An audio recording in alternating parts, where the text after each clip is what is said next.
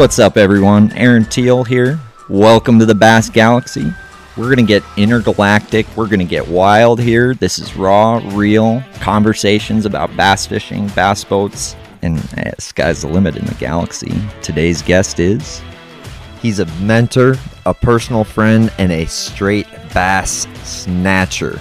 He's done it from here to California to South Carolina. This dude is a tournament warrior, and I like to call him Obi-Wan Kenobi. Ladies and gentlemen, Tony Hatten.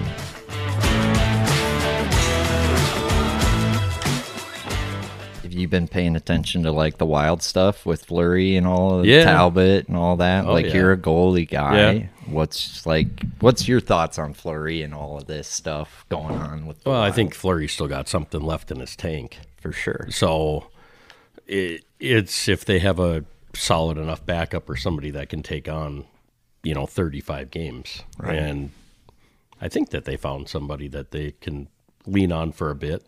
There's always somebody out there they can go pick up too.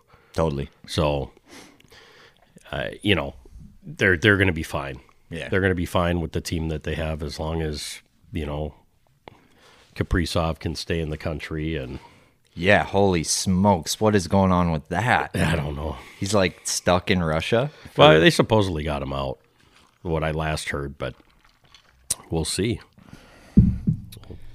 It's crazy. That's wild. Literally. Oh, I did that. Da-da-ta. So, no, but seriously, Kaprizov, if we didn't get him back because he got stuck in Russia, that would suck. Were you a Talbot fan, though? I think Talbot was serviceable. Yeah. He wasn't dominant.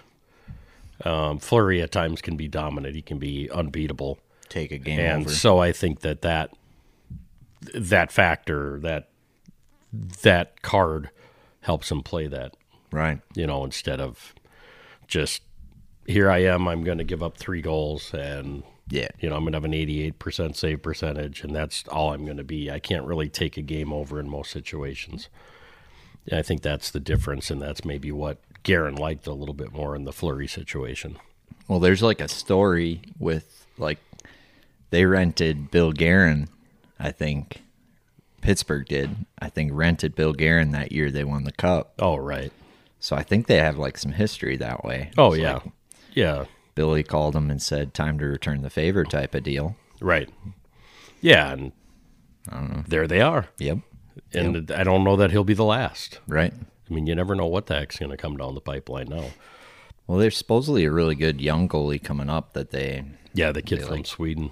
Okay. That was their, he's top, 10 or 15 draft pick last year. Yeah. And then he stayed over there, and then he played on the national team. Okay. So I think people say we drafted pretty good. I didn't pay too much attention to it, but... Yeah, I don't know. They got a couple of good guys coming up. A couple guys got hurt last year, and they'll be fine. Right. They'll be just fine. Anyway. You only got to make it to the playoffs. Right. Then anything's possible. Only 1 out of 32 teams wins. So it's a hard thing to do. you got to be in that 16 or whatever it is that make it to the playoffs. Yep. We'll start there. Totally.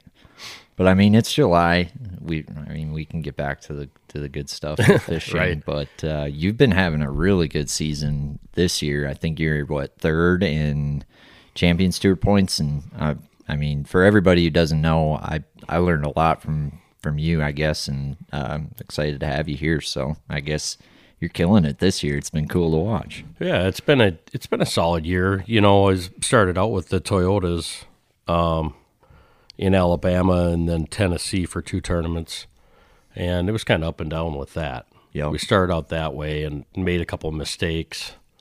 I cashed a check in a BFL in a Gunnersville tournament and then just tanked in the Toyota series. It just, I don't know what in the world happened, but it was one of those where I don't think I could have caught him at Molitor's Trout Pond that day. Happens. So,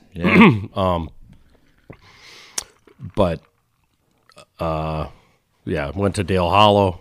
Dale Hollow, I didn't execute day 1. Yeah. I had 5 or 6 fish come off on jigs, which is not common. and didn't weigh a limit the first day. Second day, I kind of figured it out a little bit and ended up weighing a pretty good bag and came way back and just missed a check. But so you miss a check based on 2 fish that you lose. And then went to Chickamauga and had a really decent practice for that lake. I struggle out there really bad, and I had a really good practice. I just kind of went, I'm not going to run any further than, every tournament is basically goes from Dayton down to the dam, and I'm not going to fish anywhere north of there, and I'm really not even going to go up to Dayton. I'm just going to stay in the middle. Sure. And that's what I did. And day one, I only weighed 3 fish, but I had 3 good fish. I had 3 fish for almost 12 pounds, I think, or something, and then caught a really good limit the second day and ended up making a check. Well, had I caught 2 more keepers on day one, I make the cut, right, which is 25. Then return to Minnesota, and then we go to the Champs Tour, and went to the river, and I've always struggled on the river, and I had a really good practice. I actually found fish swimming a jig, and ironically, I think I was fishing more smallmouth and largemouth areas than fishing largemouth. Sure. And it just happened to work. It just they weren't that falling water. So we lost from the start of practice to the tournament day about 1.5 feet from what I could figure based on what the dock looked like and the rocks and all that. We lost about 1.5 feet of water. And it was clearing up every day. Yep. So every day, like the 3 days prior to the tournament, it was clearer and clearer. I'm like, oh boy, I hope they get there. I hope they stay. Right. They stayed pretty good.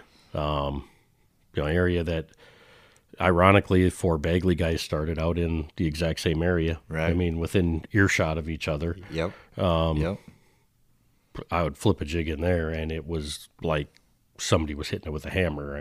There was no ifs, ands, or buts about it. And tournament day, I think I caught 1 or 2 fish back there. But it was every freaking flip. Yeah. In practice, I was shaking them off. It's not very hard to shake them off in practice when they hit like that. Right. When they're tuning forking the thing. Right. And anyway, so tournament day came, and I got caught in that situation where I was coming back. I think I went into the half in 11th place or something like that. And then I was climbing up a little bit. I was up in that 7, 8 range. And I kind of got stuck where I couldn't really run anymore because I was going to, every time you catch one, you're like, really, that didn't help, Right. You catch 1 or 2 fish, and those guys weren't moving. Yep. Or he was like, oh, you gain a spot, or you drop 2. Yep. And you just caught 2 fish. Like, how in the world does that happen? Yep. You just caught 2 fish for 5 pounds. Right. And so I got into the situation where I couldn't run. It was going to cost me at minimum 15 minutes of fishing for sure. And it was late enough. It was probably an hour and a half left in the second half. So by that point, really, I'm really looking at maybe an hour of fishing and how much am I going to drop in that 10-minute run or whatever it ended up being. And then to make sure you get back on time, to get back at 4:15, because I knew I was going to lose a few minutes on the front side of that to make sure I got back. Right. Anyway, so I just stuck it out. And I think I ended up catching 1 more fish there. And scraped out of there with a 10th place finish, which, first and foremost, you're shooting for a check. Yeah. Only one guy can win out of 50. Yep. So you can all go in there and say, yeah, I'm fishing to win. Well, it's one of my least favorite lines of the Classic. You don't come to the Classic to finish in second place. Well, or you don't go to the Classic and want to fall on your face either. Right. And I'm not I want to fall on my face in a tournament kind of a guy. You do enough of that without swinging for the fence. Totally. Right? Totally. So, Well, there's swinging, and then there's like swinging. Right. There's different type. Like there's putting a big glide bait in your hand for 5 on like the river. Right. And then there's like fishing your strengths and making sure that you're not getting too far out of your comfort zone where you can spin out. Right. Well, and I think normally, people talk about, well, how do you practice for the Champions Tour with all the numbers of fish, right? Right. I don't practice any different for the Champions Tour than I did for 8 fish tournaments. Mm-hmm. You and I fished together. We used to fish 8 fish tournaments. Yep. You'd find a school of fish that was one and a half pounders, maybe a 2-pounder was a good fish. Yep. And you had to keep that spot in the back of your mind. Right. Because you get to 7, now what do you do? Yep. At least I have a spot I can probably go catch a fish. Yep. Or I can go beat it until maybe we get a 2.5, 3-pounder out of the deal. Right. Like maybe the big one bites somewhere in there, and there's got to be one in that school swimming around. Absolutely. So I don't really pre-fish a lot different for Sure. the chimps. Sure. In regards to that. So, yeah, and then where did we go after that first stop? We so finished 10th there. I'm really happy with that. Then I had a tournament on. Oh, I had a tournament before that in Minnewaska. We didn't do very well. Matt and I didn't do very well. It was Alaska in the Springs. yeah, it's a tough. I don't like Alaska. It's a couple of bites difference, and Not a big Waska in the Spring guy. no, it's a tough lake. Yeah. It's always tough. It's frustrating. I like it in the summer better.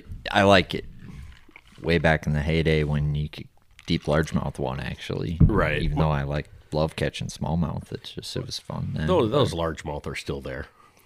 Think so? Yeah, their largemouth are still there to win tournaments. I think. I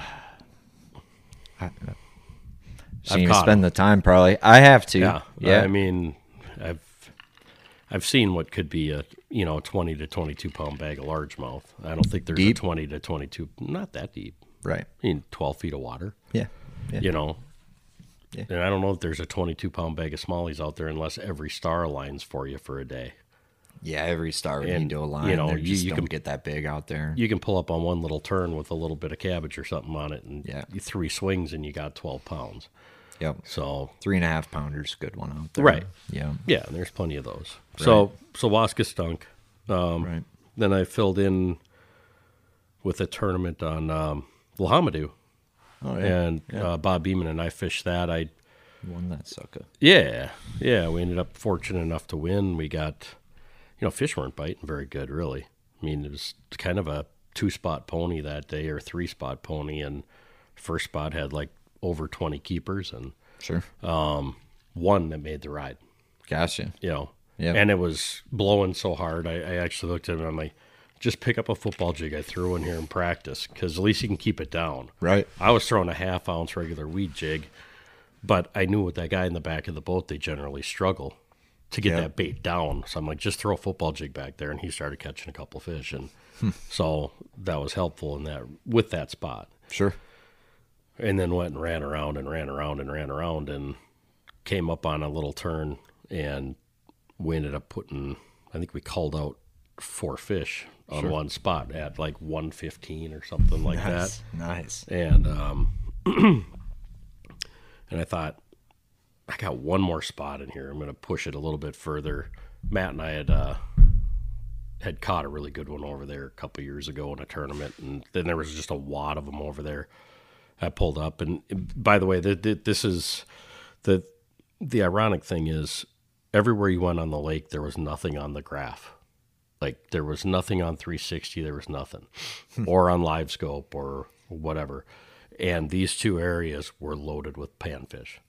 Absolutely loaded. You could see them on 360, you could see them on live scope. It was like a wall of a bluegill. Yep. And that was kind of the difference in the whole day.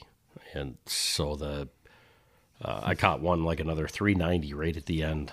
Sure. It was almost the last fish we rolled in the boat, and then we had to go to make sure we made it to weigh in, and that fish actually bumped us over to win.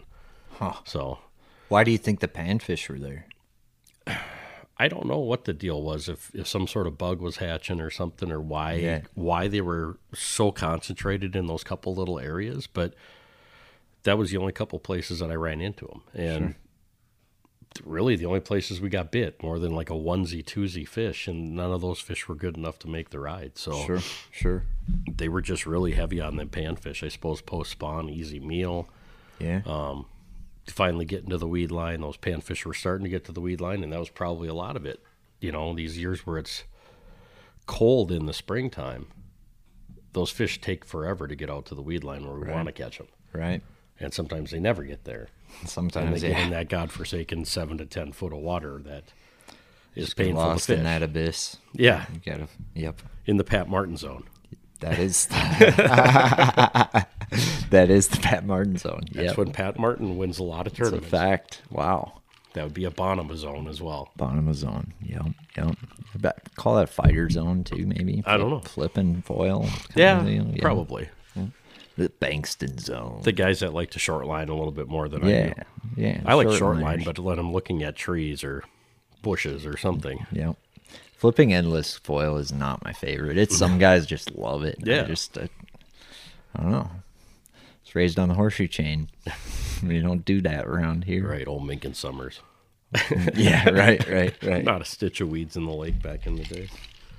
Yeah, how was the grass set up on Lahamadou? Was it up? Was it It's up, yeah. It's out to shoot. Those fish we were catching were in like 18, 19 feet of water. That's fun. So, yeah, they're where they wanted them to be. Yeah. There just weren't as many, you know. Yep.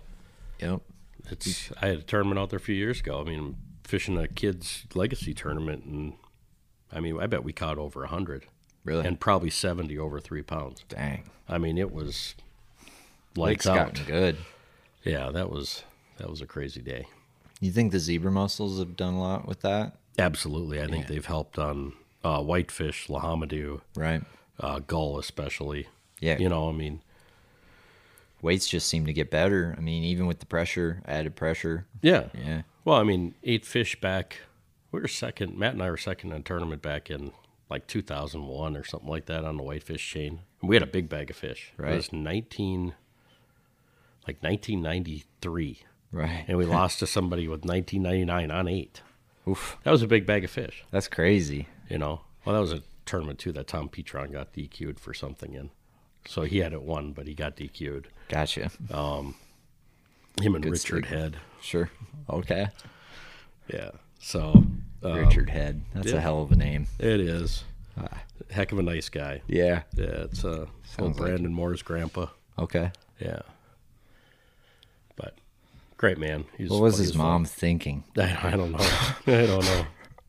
I had to say it. Yeah, it's times were different then too. Totally. I mean, he was an older gentleman, so For sure.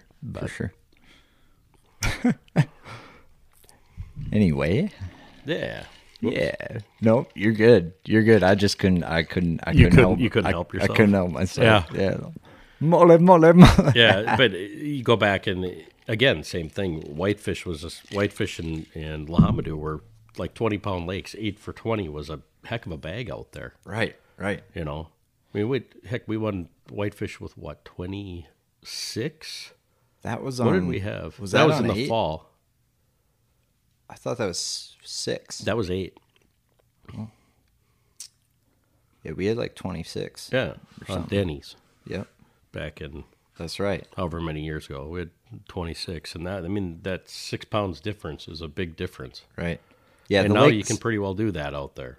Yeah. No, you can do that. Yeah, it's definitely more common now. So like, it's definitely got to be the lakes. The fishermen can't be getting better, right? Well, I mean, I think it is. It's the fishermen are getting better, but I think the inadvertent eating of zebra mussels Yeah. creates a high protein situation. That's, I mean, do they eat them?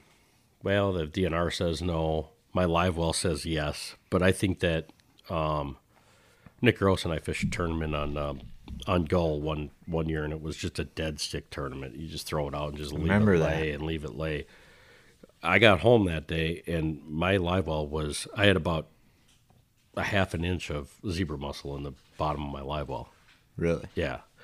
Well, if that bait's laying there and laying there and laying there, and all of a sudden they suck it up off the bottom, right? They're going to get zebra mussel in their mouth. Totally. And they didn't really leave, right? They're gonna ingest those in a normal eating situation. They just happen to get in the live well and regurgitate them. Right. So, So I think that it's an inadvertent more growing. I see. Yeah, and they've created better predators because they can see a little bit further in all these lakes. For sure. Grass grows deeper, Right. more habitat for, I I think mean, grass grows out on Lahamadou to 26, 27 feet of water. that's crazy. You know. And it used to grow to what, 15? Yeah. The Yeah. deep weed line was probably 15 feet of water. Right. And So your boat is on, like, if you fished any of your dots from like 15 years ago, Yeah, you're up the in weeds the a lot of you're up times. in the stuff. Yeah. It's crazy. Yeah, and I mean the lower lakes have cleared up, and or what we call them, lower lakes. I suppose lower lakes, Geneva, Victoria. Oh yeah. You know that they used to be dirtier water lakes with a shallow bite, and now they're not. Right. So Right. Geneva, I think I saw pushing 30-foot weeds out there a couple of years ago. 30-foot grass. Yeah, and a lot of it's coontail. Yep. So now you got to rediscover how to fish that stuff. Totally. Tonka, it seems to move the fish around more when the deeper it grows. They seem to get more nomadic. Right. I've noticed that with a number of the lakes with the deep coontail deal, especially Tonka. Like, Go to the next meal. right? You know, they're just renting. So Zebra mussels create a bunch of rental properties. Yep. you're getting evicted. Right. Yeah. It's an Airbnb. It was one night. You got one bad review. It was 10 casts with the Carolina rig. What's that? I know you don't throw that. Yeah. No, I had to do something in the back of your boat. Yeah. Something. Got to do something stupid to catch it behind you. Right. Your Obi-Wan Kenobi. You did catch a really big tube fish behind me one time. Yeah, that was lucky. Sometimes you'd leave a few for me. You left me a big meal that time. That was a really big meal. Yep. No, basically, it's just you guys will come to learn you do not fish a jig behind Tony Hatten. You have to catch the fish that won't eat a jig. So that's what I learned to do behind Tony Hatten, and a lot about how to fish a jig. So like that's what was really cool, was like fishing behind you is hard. And it made me a better fisherman for sure. Like you're a mop with that jig. So like, yeah, I had to throw a tube or a jig worm, it seemed like, behind you to get bit. Well, and everybody can learn from everybody, right? I didn't throw a lot of bigger jig worms, you know, so I picked that up off of you as well. And we've all fished with really good anglers. You know, we talk about Doug all the time, Doug Petrock, and he happened to be, I don't know, kind of a mentor, but I mean, he was a friend that I went fishing with, and he was a mentor in a lot of ways on how to learn to win a tournament or Right. To be confident in what you're doing. And I was fortunate enough to spend a lot of time with him in the boat and Tony Osborne, and then was league partners with Gary Becker. Sure. And, you know, Gary Becker is really where I learned how to fish a jig the way I fish a jig. Sure. And it may not be the exact same technique Beck did, which was to lean back on a seat, smoking a cigarette, and having one hand on the rod and talking about, you know, something with Stan that used to own the Dairy King in Redwood that ran over a deer one time. Not Stan, it was I can't remember the guy's name right now, but Stan was the other guy, Stan Stelzer. But Okay. you know, it was just in there too. Anyways, one of his buddies, he'd be talking about that he had this old sports car or a muscle car, and he ran a deer over with it because he was drunk one night on a back road, and somebody dared him to run this deer over. So he ran it over, and then he's like, "Oh my God, what did I do?" And then all of a sudden, Beck would be like, just reel down and just jacking these fish with, you know, it was all about the dead stick and the, you know, letting the bait lay there, and then those fish would come get it. And I mean, 9 times out of 10, it would be Beck would have the big fish in our boat in a league night. And so I learned a lot about just that kind of that patience of getting to that weed line and then just soaking it. Right. And, you know, Doug did a lot more shaking, and I kind of do a little bit of both. You know, you get to the weed line and you find what that little nuance is.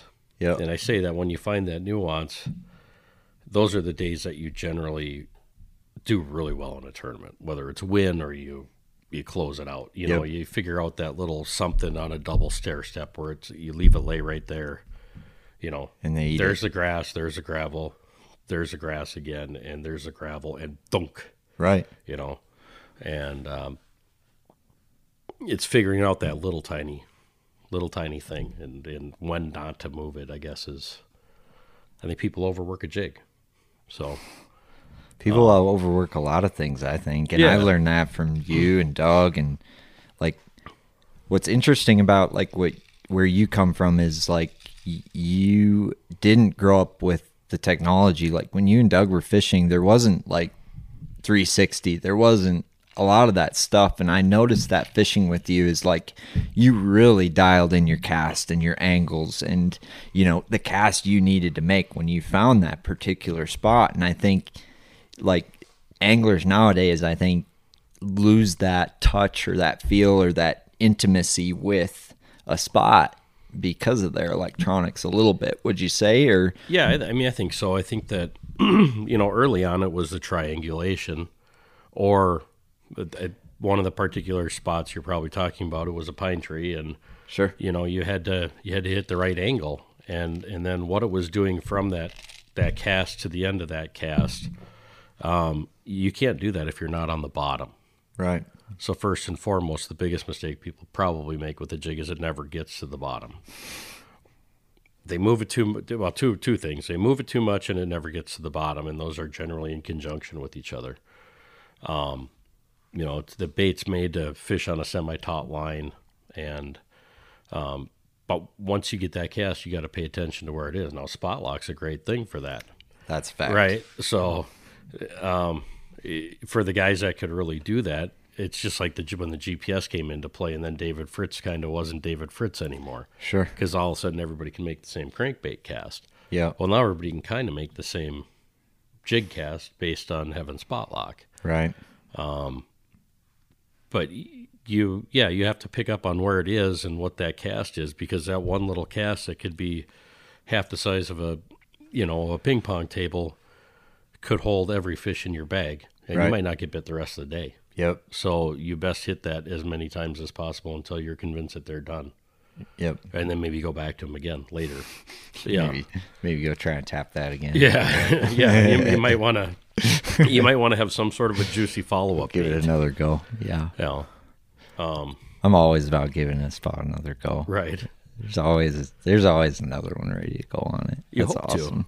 You hope to. If nothing else, you have to find something that's your confidence follow-up bait, because you can throw the whole dang tackle box at it, and Totally. It's not going to matter. I watch enough guys. This is a totally different part of this subject, but you watch guys that they'll rig up 32 rods. I'm like, if I've got more than 8 on my deck, I'm in trouble. Right. I'm in really bad trouble because I have no confidence in what I'm doing. Sure.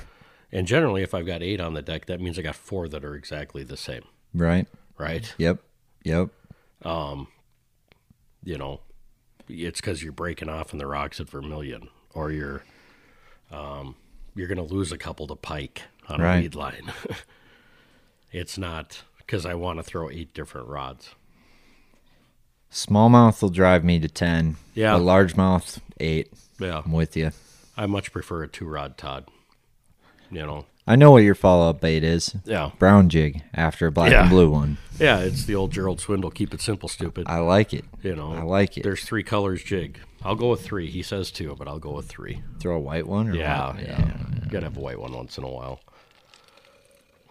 Black, green pumpkin of some form. From the albino. Yeah, and then a white one. But albino. There's really... People try to get too cute on all of that. Oh, for sure. For sure. You can do a lot with a marker. You can. Yeah. Or nail polish. Right. I was markering out my crankbaits a little bit at the old Pro Sunny Bees. We're getting a little bit of a love job at Vermilion. Yeah, I was taking away a little bit of the chartreuse on the bottom of them. It's funny you say that. It's like you think you're the only one who's tinkering, getting the bait figured out, and no, Tony Hatton's doing it too. I had the ex-girlfriend's baby blue nail polish out, just shining her up, and I think that was for your toes the night before. For sure. Yeah. Gave myself was that petty. Banger that was doing that, or no? We were no. Okay. No, I think he does his own petties. Okay. Just like me. Yeah. Not a big Manny guy, though. No. I like to keep these fresh. Yeah. Yeah. You got to gnaw on those. That's right. You don't need a fingernail clipper. You got teeth. That's right. So what do you think of that Pendleton? Dude, I've been having some of the Pendleton. That's kind of like I've been drinking it on the rocks even. Oh, yeah. Yeah. good stuff. Peaches are growing some hair. Yep. It's been good. Wait a minute, I didn't see a peach tree. No, don't worry about it. No, that was on sale. Yeah, like $40. Not too shabby. Nothing wrong with that. No. So you're in third place in points. Yeah. Champions Tour. How far out are you from first? I haven't counted because I think I'm Thompson's depressed when I 10 look. points in front of me. 10 points. I think so. We're going into Gull. Yeah, so I think Thompson's at 95. Jim Moyna is at 94, and then I think I'm at 85, and the world's right below me. Somebody's at 84. And Mitchell's, I think, is at 82 or something in fifth, if I remember right. I just looked today, but I can't remember. So you're in striking distance. Yeah, I think so. I mean, things. Gull is one of those hit and miss. It's gull and whitefish are wicked witches. I promise they are. Especially whitefish. Yeah, everything looks good and great, and you're like, oh man, I am going to catch them. Yep. And then you go to a spot where you literally set the hook once and shook like 4 others off and never got to the bottom, and you can't buy a bite on it. And they move down 75 yards or 100 yards, and now there's only 6 of them. And yeah, it's a tough one. Gull, it's an interesting time of year for gull too.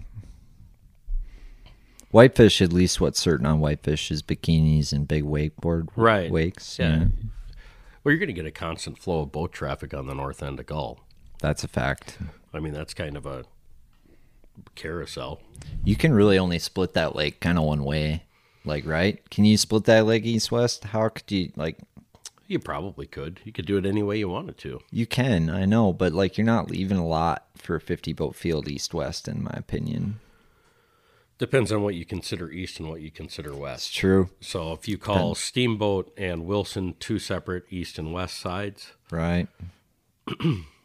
That's yeah. Then you're opening up the whole chute going north. You could cut bow tie in half east and west.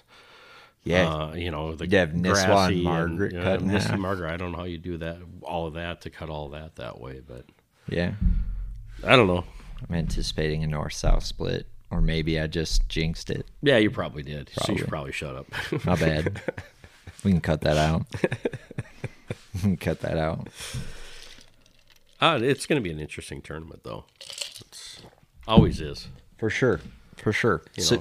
And, like, I always want to pick your brain. So you now have an Airbnb on Gunnersville, right? Yep, in the city of Gunnersville. So, yeah. So we're like 3 miles from the boat ramp. Are you rented out for the season? We were. Now we're not. We've got openings right now. Attention Bass Galaxy. Spend your winters down at Hatten's Airbnb on Gunnersville, or else. Maybe it helps, maybe it doesn't, Tony. I might be down there all winter, so. I don't blame you, sir. Yeah. I don't blame you. So how's that been? That's been hopefully more play than work? Well, I've only fished, the first I got to fish after doing all the reno on the Airbnb was practice for the Toyotas. Yep.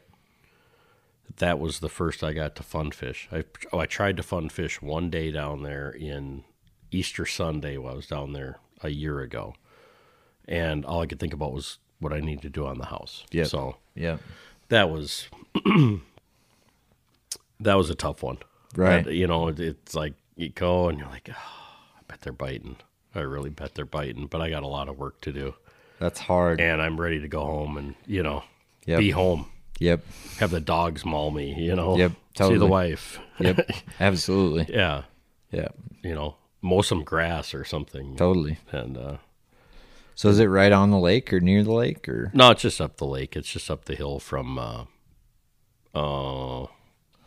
what the heck's that place called? You know where Craw Mama's is? Oh, you never been there. Never been there. Love to. It's not far from where Randy Howell won the Classic in Spring Creek.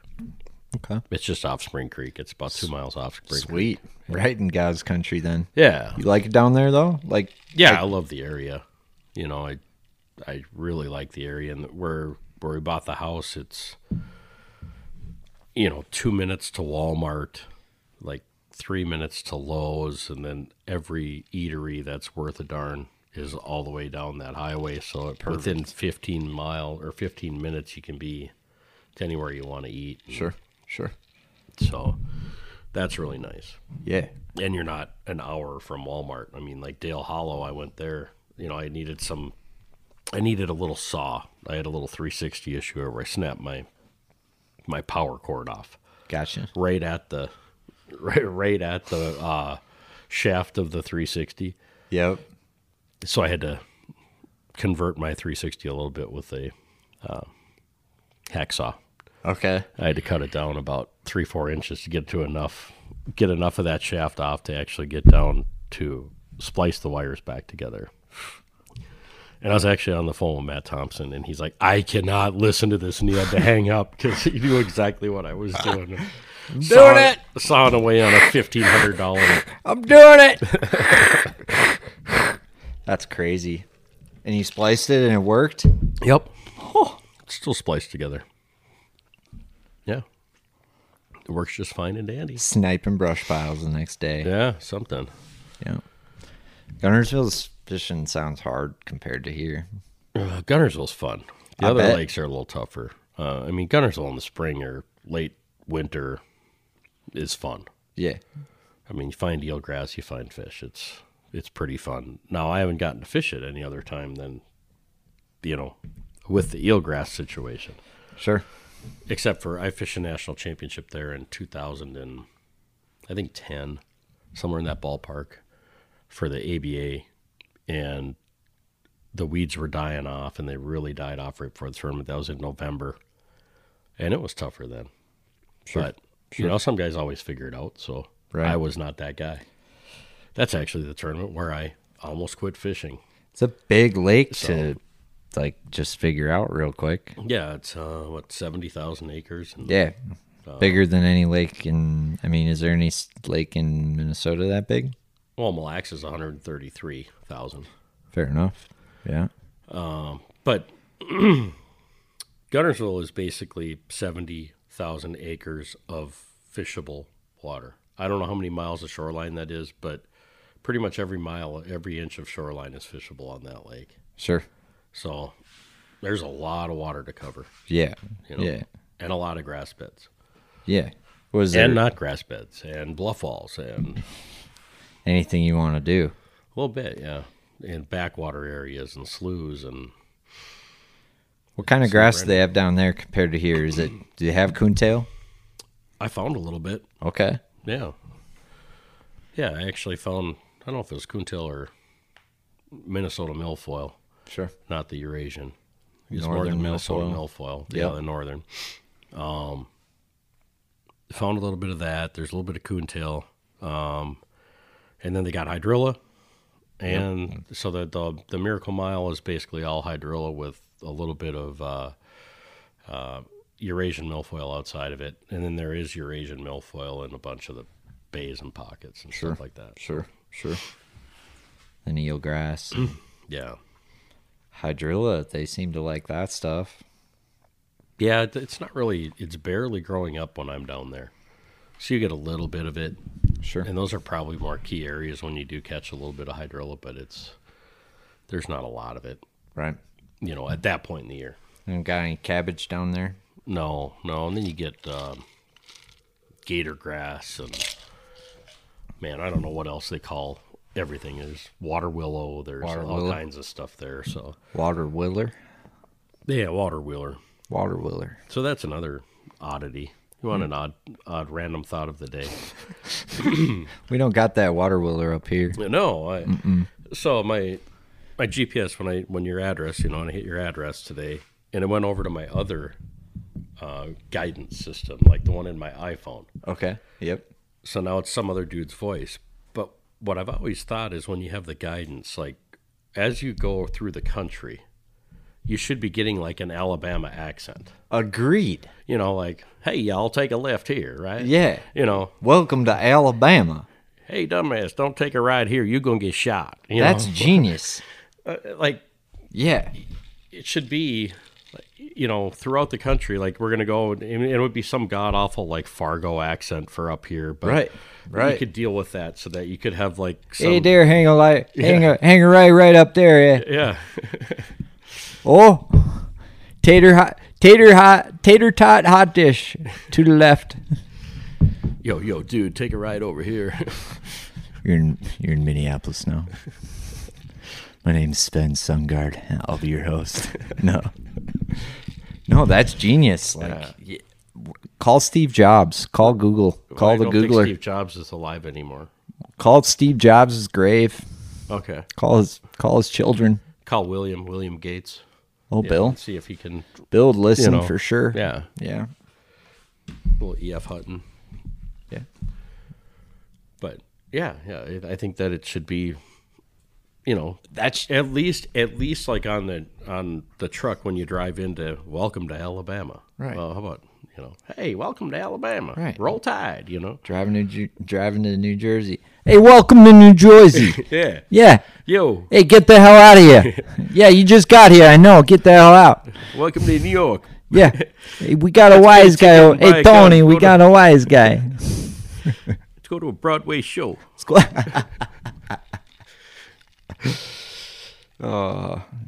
Yeah. Take notes, OnStar. Take notes. Yeah. Yeah. I got all kinds of good ideas. I mean, I just need Keep somebody to them listen. coming, buddy. That's Yeah. freaking good. I got all kinds of them. Yeah, no.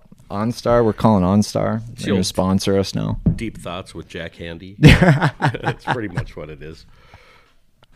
No, that's genius. I need another whiskey after that. You got the robe off now. Obi-Wan Kenobi. I do. It was a little warm Yep. without the air getting able to run. So Right. So before we get into, I want to talk about how you fish a jig a little bit. Let's talk about, you fish probably more parts of the country than anybody I know. You've lived in what, California, North Carolina, Minnesota. You've got a place down on Gunnersville. You spend some time around the world, like experiencing different types of bass fishing, different types of bodies of water. I guess for us in Minnesota, we only know the 10,000 things we know, I guess. But right. it's a little different. It's how good do we have it up here? The best in the country. Yeah. You know, I mean, it's kind of a no-brainer. All those guys love the North. You know, I think the only thing that really compares would be upstate New York. Sure. You know, not just because of the St. Lawrence Seaway there, but Lake Champlain is like Pokegama on steroids. It only better, you know. Yeah. I mean, but Pokegama is one of the few lakes where you can go down a weed line and you catch a 4-pound smallie and then a 4-pound largemouth, and that's common play on Champlain. Sure. You know, same way Oneida. I've never fished Oneida, but I haven't either. you know, they're a lot more northern style lakes and zebra mussels and milfoil and that type of thing. Yeah. But we've definitely got the best fishing in the country, hands down. I mean, you know, Michigan probably is also that way. I've never fished there, but I think they've got a lot of diversity and a lot of really good lakes and not a lot of people that fish. So Right. California, is that, I guess, seems like the biggest bass in the country come from California, but not like the best fishing days. No, I lived out Lake Castaic area. I was like a few miles south of Lake Castaic. Sure. Pretty famous back in the 80s, late 80s, early 90s for, you know, those teen fish, and up to 19 something, I think, is the lake record. Wow. But there's a magical strain, and you saw it on Chickamauga. You're going to see it on these other lakes where it's like, I think they call it a T2 strain, where Okay. it's the Floridas are F1, and then when those Floridas crossbreed with the northern strain, there's a freak moment in there, like a generation or two. Yeah. where they get really big, Sure. or those are the big mamas. They're not just straight Floridas, I don't believe. Sure. They're really big ones. That's when they start to crossbreed. Then they get to that freak stage for a little bit. And I would venture to guess that in Minnesota we'd probably have that if we were allowed to do that. You know, if they were allowed to take a fish from Lake X and move it to Lake Y, Sure. you'd probably have that genetic change Yep. that would boost that for a little bit. Right. You know, Right. I mean, Get granted, them superpowers there've been a going. lot of fish moved around in Minnesota. Let's be honest. I mean, Gull Lake didn't have smallmouth 20 years ago. Should we start a lab? They came from somewhere, Right. Right. right? Or Wabido and Little Boy, and you know, Yeah. there's I think a lot of Transplants. Woman Lake fish went for a little ride in a live well at some point and got dumped off a bridge. But Weird how that works. Yeah.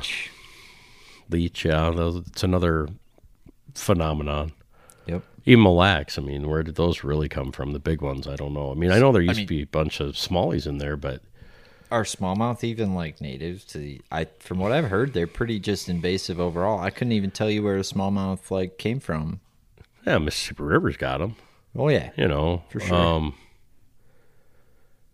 You know, horseshoe chain is, Sauk River. you know, yeah, they've been in the Sauk River for ages, but I'd never heard of them above the Horseshoe Dam, Right. you know, or the Cold Spring Dam, I guess it would be. I don't think they can jump it. I don't think so. I don't think they're that fast and agile. Oh, I mean, I've seen them one jump pretty high, yeah. right? But I mean, you've seen them jump 5 feet high, but not 50. You think one could jump the dam Cole in Cold Spring? Fuck no. Get a real good run. It's like a trout running upstream, or some form of salmon out Right. in Washington or something, or Oregon. I think they are part salmon. The way like could be. they could be part salmon. Could be. Minnesota DNR, we'd like to suggest a study Yeah. comparing smallmouth with wild river salmon. You never know. You never know. But yeah, the fishing in California was tough. You know, it was Sounds a tough. grind. It was a lot of drop shot and a lot of. There was a stupid rig. It actually reminded me a lot of throwing hair. Okay. That guy's kind of, like a lot of low key finesse stuff came from either California or Japan. It seemed Right. Like. And I remember fishing with you, and there's definitely some low key like California stuff you pulled out. You know, in the boat with me. Yeah, there's a flash tricks from back in the day that we used to throw it a lot like hair. It was weightless.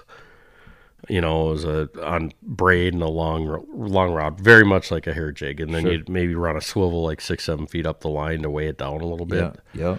And it was just a slow, steady retrieve, and those fish would come out of the shadows, and you'd be watching them just, you know, Yeah. they're sharking it, and then it was, did you stop it? Do you speed it up? Do you Right. twitch it? Every fish was different, and you know, that was a pretty solid technique for a while. It's there. like a spy bait without propellers kind of thing. Kind of, except you're talking almost. It was weightless. It wasn't like fly lining a fluke, but very similar. It was just more of a reel instead of just a dead stick. Throw it out weightless. And, Sure. You know, there was a guy out there that did throw. He threw a double fluke rig on like 4-pound test line, and he would. You could hear him, and he threw just this wimpy rod, and he'd throw it out, and he'd put his hand in his pocket. He let that thing fall 40, 50 feet down and would never move it. And he won more money than, you know, between him and Troy Linner, they were the two most dominant guys out there at that time. It was kind of like Mike Hart and John Visenko, I think was his name. And then Troy Linner and Gary Collins fished together, and then Troy fished with Bill Siementhal. The Troy Linder? The Troy Linner, yes. Al's He's son. throwing jigging wraps down there, wasn't No, he was not. And then my partner Dan Hoover and I, for a couple of years in there, we did pretty solid. And Cool. but that was like fly line and stuff. And then I had another buddy out there that threw wacky jigs on. We threw 5-pound test Torrey fluorocarbon. We'd get the boat on the bank, and you'd throw it out as far as you could throw it and peel line, and you drank a pop by the time that thing got to the bottom, and you'd pick it up and you'd scratch your rocks, and all of a sudden, Jesus. and so you want to talk about slow, painful fishing, 60 feet of water with a 16th ounce wacky jig and a 5-inch slim Senko. That's slow. That's slow. Yeah. Wow. And then I never really made it up to Clear Lake or the Yeah. Delta. I mistakenly, because I'd never make it back now, probably. But I heard the Deltas kind of sucks, but it can be fun. the Clear Lake is like money. My jig guy, John Chirpati, he's from up New Melones area, but now he's living down in Arkansas. But he'll talk about days out on Clear Lake where, it's 50, 80, 100 fish all over 5 pounds on a football jig out on a rock pile. And, Daddy never made it for that. Wow. So, Yeah. yeah.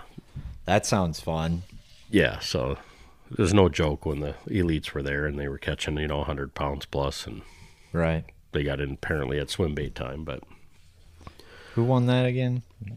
Steve Kennedy. Oh, that's on the big swing. And then bought like $10,000 worth of swim baits after that, between HUDs and whatever else. And didn't Byron Velvick, I think, won out there the one he year won too? one didn't he? year out there, yeah. He's got the weirdest hook set. Yeah, Yeah. Never been a bachelor guy, but yeah. I've never been a visor guy. no, me So- neither. Me neither. Not a big visor guy. Sorry, visor. But he was the Visor Nation. Sorry, Visor Nation. Yeah, but that was Byron was making like whatever that fish jelly was. He was putting on a paper plate. Remember that? And Oh, yeah. rubbing that swim bait on it. Yeah, lubing it up. Yeah. Yep. So It's like Byron is saying NBC. yeah, And he just doesn't even set the hook, which is weird Yeah. to me. We always made fun of him as kids in the Junior Bass Masters. Me and Mark Shirley sure. would be like, you set the hook like Byron Velvet. You bought for apples in the toilet. You like it. No.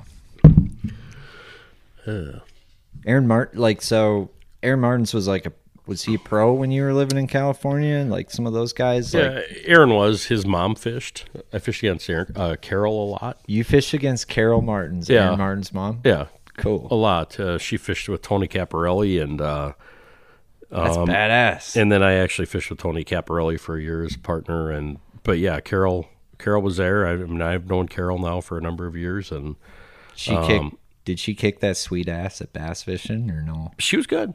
I bet. Yeah, she was good. I mean, she's solid, but they kind of were stuck on like that 12.5, 13.5 pound thing. They just could never get the big fish kind of a deal. They drop shot it all day long, and Throwing Aaron's worms all day. yeah, 4-inch robo worms Yep. on a drop shot, and super nice lady. And I've actually, Aaron came back one Christmas, I think it was, or January. I don't remember when it was. He came back for a little bit. He'd come back in their off season and actually fished a tournament against him out there on Castaic on his home lake. So No kidding. yeah, the irony is I'm 2-0 against Aaron Martins. Hey, So, Obi-Wan. but he fished with his nephew, and his nephew, did all right out there. But Aaron was far removed from that lake at that point. So, but yeah, crazy. fantastic. And actually, the best story about that is, Aaron Martins, he got a lot of bad raps Really? on TV with, they'd show like him whining about Edwin Evers or doing this or doing that, right? That tournament was done, and I was friends with Troy Linder and Gary Collins, and we're sitting there talking, and Aaron's still there. And Aaron walks over, he's leaning on Gary Collins' boat. We literally sat and talked to Aaron Martins for over 4 hours after the tournament. Really? Just life, just talking fishing, and man, what a cool guy, and what interesting insight, and the insight, like listening to his brain work on what used to happen on Castaic, or there used to be these giant bluegills, and like talking about the history of the lake and what a thinker he was, and Sure. what a fantastic memory that was. Dude, I And can't something imagine. that, you cherish forever. It's like we got to sit and talk to him for 4 hours, and he didn't know us from Adam, really. And Totally. but really, really a neat guy. And, unfortunately, we lost him about a year ago. And Right. It's crazy. That I happened mean, I had so other fast. run-ins. Yeah, I had other run-ins with him after that. Not run-ins, but like ran into him at other tournaments. Yeah. And, we talked about some of that stuff, but it wasn't like he knew me by name or any of that. He just remembered the conversation. But Totally. yeah, pretty cool. I always thought he was just a bassy dude. I think he had gills. Yeah. And I don't remember how many times he won the U.S. Open, but that brings up another wonderful, fun lake to fish, which is Lake Mead, although now it's about out of water. But Is that true? Damn. oh, yeah.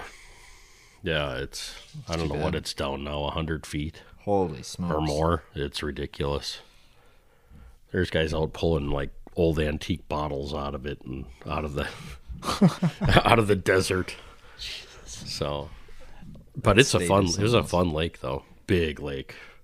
God, that's a big lake. It's 100 feet deep smaller? Or is that, how much smaller does 100 feet, like, in depth, like, change a lake? Well, you probably are down to mostly main channel areas. Gotcha. The lake's a couple 100 feet deep, though. I mean, the mafia's been dumping bodies there for years, so. R.I.P. to your backwater brush pile that is a casket of mafia Yeah. bodies. It's actually a bone pile. It's a bone pile, Yeah. not a brush pile. Yeah. Yeah. Thanks, Capone. Little did you know. Yeah. I hooked a femur.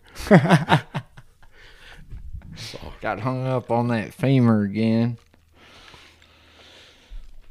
Oh, that's funny. And then, so you lived in Cali, and then you fished also Lake Norman quite a bit. You lived in North Carolina for a bit. Yeah, 5 years I lived on the south end of Lake Norman, and so I got to fish Wiley and Norman and High Rock, Bugs Island, which is Carr Reservoir, Kerr, Carr. So got to fish a lot of fun lakes. Didn't really do a lot on Jordan or Harris, which are, now people are starting to expose that. I did fish Sharon Harris in a tournament once, and it was all that slot limit stuff, and you'd be catching 5-pounders on swim baits and throwing them back. And remind me a lot of Dale Hollow catching smallies. So, Oh, God. but yeah, fun, diverse lakes. Wiley is probably my favorite lake in Lake Wiley? in North Carolina, South Carolina border. Anyway, I fished Santee one time, and where else did I fish? Were these all pre-herring? Like, I know... Oh no, They had no, they herring? had herring in Norman. The spotted bass have really taken that lake over, which is actually a good thing. The Kiowee spot. So Kiowee is a lake up from, what's the lake in Greenville? Hartwell. Kiowee's up the chain from there. Right. And there's a bunch of spots in there, and they got transplanted. And Gotcha. they got into Norman, and Norman was like a 6-pound limit lake Yeah, for it was largemouth for little years, babies. And the spots came in, and there's a lot of them. They're a lot of fun. So there's like a Coosa spot, a Kiwi spot, a Kentucky spot, Lanier. Lanier spot. Yeah, you got that. Well, You got Kentucky. you some Kentuckies, boy. Yeah. You only got 9 pounds Well, today. That's what the I Missouri. caught me some Kentuckies. That's They what don't the- weigh much. That's what Dion Hibden calls the spots. He calls them Kentuckies. Yeah. Yeah, and I think there's a version that's like Table Rock, Rock spot. Table Rock and Bull Shoals, and that White River area. I think that's one of the strains. Those things don't weigh nothing, do they? Those strains, or do they? No, they do. They get round football. They're freaks of nature in the spring. Tell me how to find them twice. I don't know how. Yeah, well, that's a problem. Yeah. Yeah, they're here today, gone tomorrow a little bit. These things are nuts, man. No, They're very nomadic. They don't have a home. they don't. I don't even think they rent. They're straight gypsies. Yeah, And they don't even have the zebra mussel to deal with. No Zebes. Yeah. No problem. They're gypsies. They're Stevie Nicks. They are. Yeah. No, they are. Fleetwood Mac, one of the greatest bands of all time. Styx is the greatest rock and roll band of all time. Oh, man. That was good. Fucking Spots. Yeah. Spots, like, people compare them to smallmouth. Like, would you compare them to smallmouth? Except better. Better? They're smallmouth on steroids. Take it back. No, not even remotely close. No? 14-inch spot will beat you to death. I'll be honest. On Hartwell, I had a blast catching them 14-inch spots. Yeah. Yeah. We weighed 11 pounds a day, but we had fun doing it. That's right. Yep.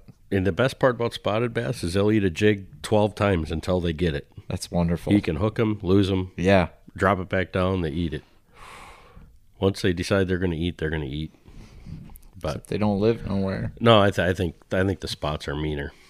And then if you get a mean mouth, they're even more. Yeah, the they true mean slept mouth, in their own bed. Not what we now have called. We're calling all strains of a crossbreeds mean mouth. The mean mouth technically used to be the spot mixed with the smallmouth, and that's the meanest dog that swims. I've never caught me a mean mouth, but I know that spots are the consequence of Stevie Nicks. Yeah, The consequence of gypsies is a bunch of pissed off teenagers, and Yeah. that's what spots are. Yeah. And they don't have a home. They never slept in a warm bed. They got They never had mom make a mac and cheese at night. they got a bad attitude, Bad attitude. and they found her cocaine. They like chartreuse, like smallmouth, it seems like. Yeah, they like chartreuse. Mm-hmm. Yep. Like the yellow. They do. Little dippy dip on the tails on your jig. Mm-hmm. So Cali, Norman, Minnesota, Gunnersville. Yep. Is Norman more fit? Norman seems like the most similar to Cali fishing out of compared to Gunnersville or Minnesota. Is there grass? There's no grass in Cali, and there's not much grass in Norman. No grass in Norman because they put grass carp in anytime they find one sprig of it. Really? Yeah, so the grass carp go in and maul that out. And there was hydrilla in a couple places. One grass carp per strand of hydrilla. You got it. And Oofta. they'd go in and eat it, and then they die because they didn't have anything to eat. Gotcha. Norman got better when they let the stripers die finally, because there's a big striper die-off every year. That water gets so hot. And they were dumping them in for years and years and years. Well, they kind of gave up on that, and they started putting hybrids in or whatever that were mules that can't reproduce. Yep. And Things are then the nuts. spotted bass decided to take the lake over and beat everybody else up. So That's what happened to all them lakes, I think, right? Stripers, and then the spots came in, and it was kind of like that scene from Tommy Boy. That's when the whores come in. Like they put the stripers in, and when the spots come in, gypsies come in, wave their little behinds around. you bring up Tommy Boy, and I have to tell you this. On Vermilion on day one, or the first half of the Champions Tour, I was like, a little wind here. You know, Need a little wind. Oh, that's exactly how I felt on Vermilion. It was totally Tommy Boy out there. Like, hey, lady, there's a big whale on your boat. Need a little wind here. Listen up, you little spazoids. I know where you live and I know where you sleep. Your mothers will cry when they see what I've done to you. That's my favorite movie of all time, man. and then you finally catch one, and Tommy like, Yeah. Tommy, you want me? Cole and I at work, we've been quoting, you seen School of Rock? oh yeah, God, that movie makes me smile. yeah, it's a good one. It's a great one. You know, we just had a Not cool enough. float, or we're gonna have a float in the Richmond Parade. Oh? And it was actually like the School of Rock float. Oh! So all of our teachers were dressed up as four of them had Kiss T-shirts on and like the star on their face, and yeah. Lawrence is good at piano. Yeah. So And then it got canceled, I heard. yeah, we're sitting there, line up a few floats go, and then some guy with a golf cart comes through, like maybe let's see here. What was he? Chancellor Pruitt or whatever it was. From, Chancellor. What was the guy's name that they bullied in school and old school? Oh God. And then they had him on tape with the, like threatening the Asian gal. It was like Pruitt or something. Yeah. I love that movie. But anyways, they drove through with a golf cart like he was driving through like a hard ass. That guy. Yeah. Yeah. Old school. I love that movie. The Richmond Town Just Mayor. ring the damn bell. Richmond Town Mayor, you crushed some kids' dreams this past weekend. We just want to tell you that. Well, technically, as a service to the mayor, that was actually called off by the National Weather Service or something like that down in Chaska. Thanks, Chaska. Yeah. Dang. What was it? I heard it wasn't even bad. Well, they had a bunch of hail coming. Gotcha. So, like, when they started to call that off, El Rancho, which is 4 miles north of Richmond, had over an inch of rain in like a half an hour. Oh. Yeah, boom, down. So shit was going down. Yeah, it just missed Richmond. Gotcha. So, yeah. Small town in the galaxy. Yeah, it is. In a galaxy far, far away. Far, far away. Yeah. Lord, make me a bird, make me fly far, far away. And then now you're back home.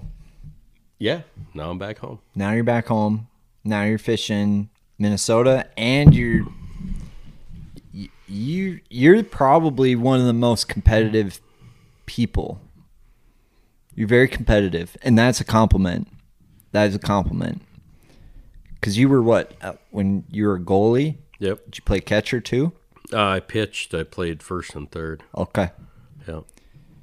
Yeah. No, you're competitive, dude, and no, it shows, and you're killing it this year. So, I guess so there's a lot of good anglers, right? That never really make. I mean, to me, some of the best anglers in the world you'll never see on a big stage. I would agree with that.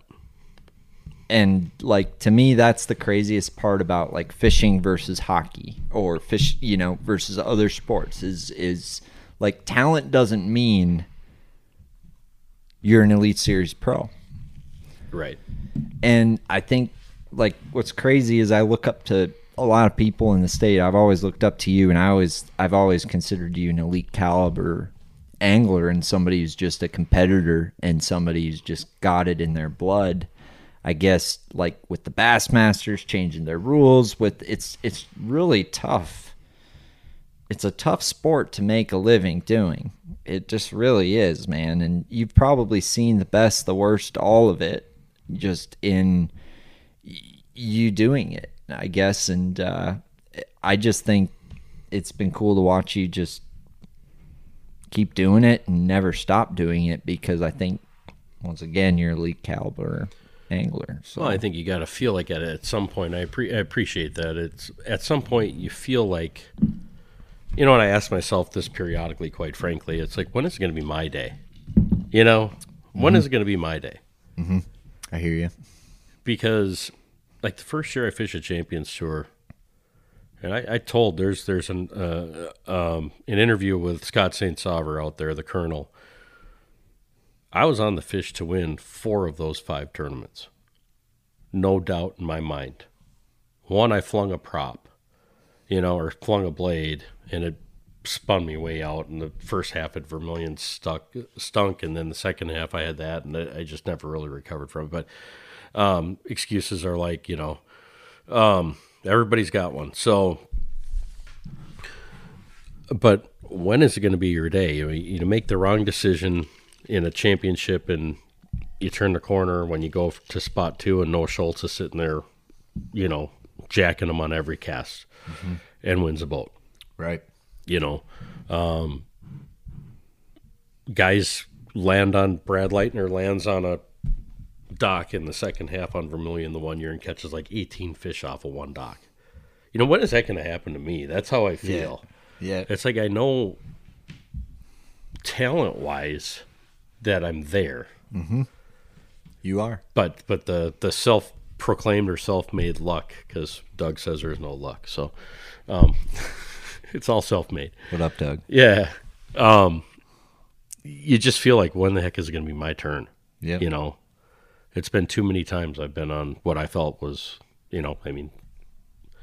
state tournament in Vermilion last week. Right. What in the world happened there, And I'll tell you But it this, seemed awful.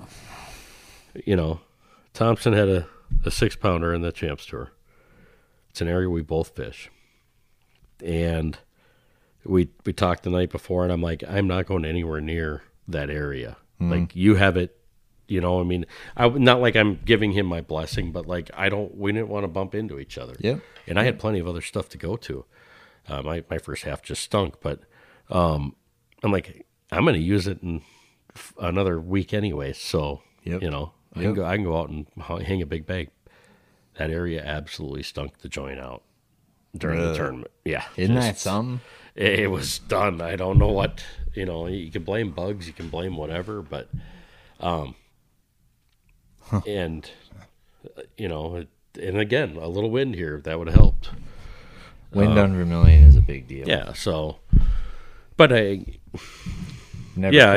competed my whole life, and, sometimes you don't get breaks that you think you should get, or you feel like it's kind of been the story of life. I went down to junior tryouts down in Sioux City, Iowa, back in the olden days. Musketeers?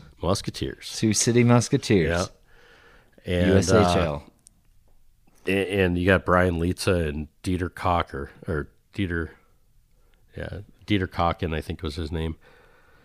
They both ended up playing. One played for St. Cloud State, and one played for Northern Michigan. And I don't know that they were the best goalies in tryouts, type of a deal. I don't think that people always get the fair shake. I'm not saying I necessarily was, but I know in the North Iowa tryouts that one of the guys that made the team, it wasn't even close.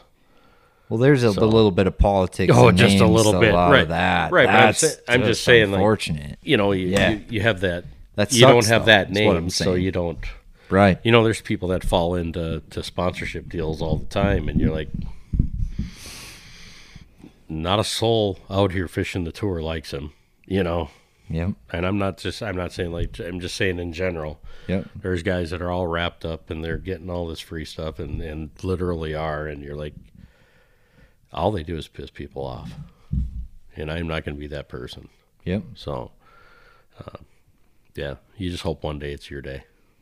Well, dude, like, to me, you're the epitome of like the hardworking dude who has always had success and is always going to be there. And I feel like you aren't the type of guy who's going to quit until that day comes. And I think that's something that people don't understand nowadays with tournament fishing is it's the most losingest sport there is. Yeah. Well, I mean, it's full of heartbreak. 100%. Then you take a tournament like Gunnersville this year, right? Tackle Warehouse or whatever. Let's see, what do we call this? Toyota Series, Major League Fishing. They let 324 guys into that tournament. Holy shit!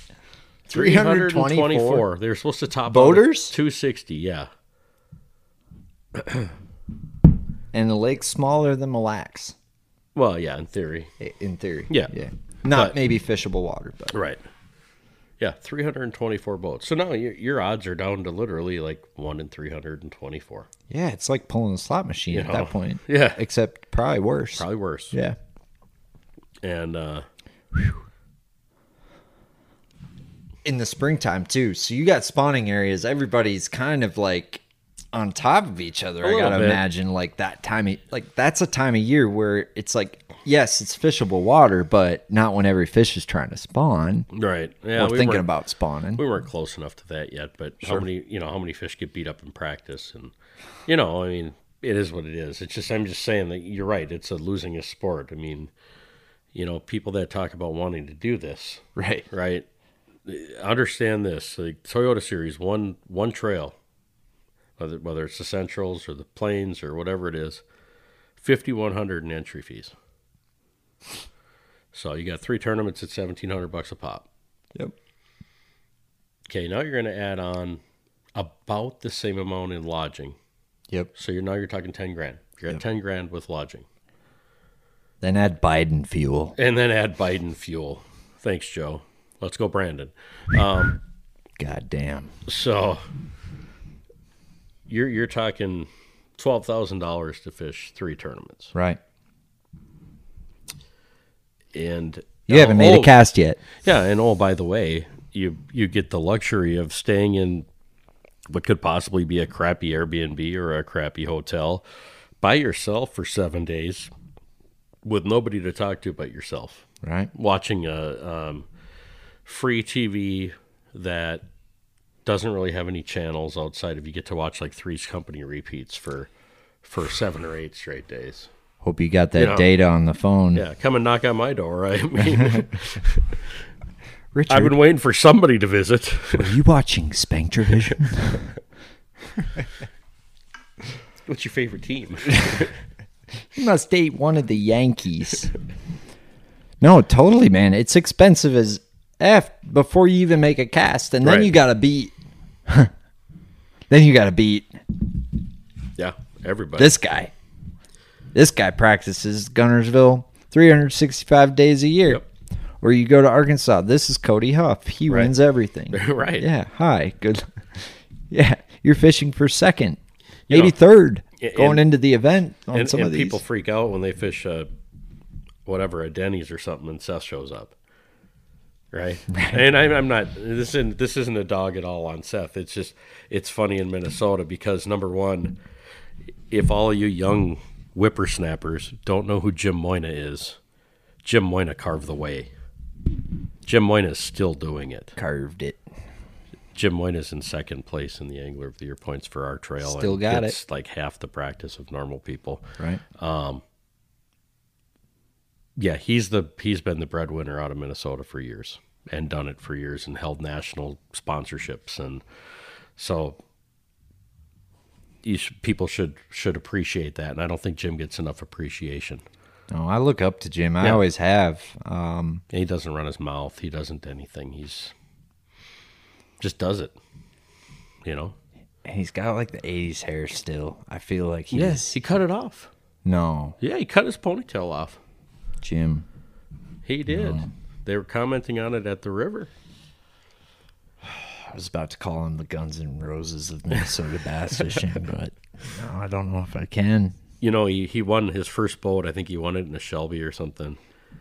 And he was towing it with like an old gold station wagon. And that's the story that I've heard. I never saw it myself, but he was towing that old Ranger with a station wagon, driving that around for a while, which probably meant that was his camper at the time. Dude, he had the most badass truck camper. I remember I was pre-fishing trout for, I think, that tournament we were fishing, and I don't know why his truck camper was there, but I was like, golly, dude is a legend. Just a legend. I loved fishing a football jig because of him, and, like, I remember... So what's cool about, I think, like, meeting you is, like, so you were down, I think, living in North Carolina, I think, when I started kind of in the Junior Bassmasters with Doug and stuff. Yep. And I got to, like, know Doug a little bit, and I remember Doug didn't know what a football jig was. Right. But Doug kicked my ass with anything that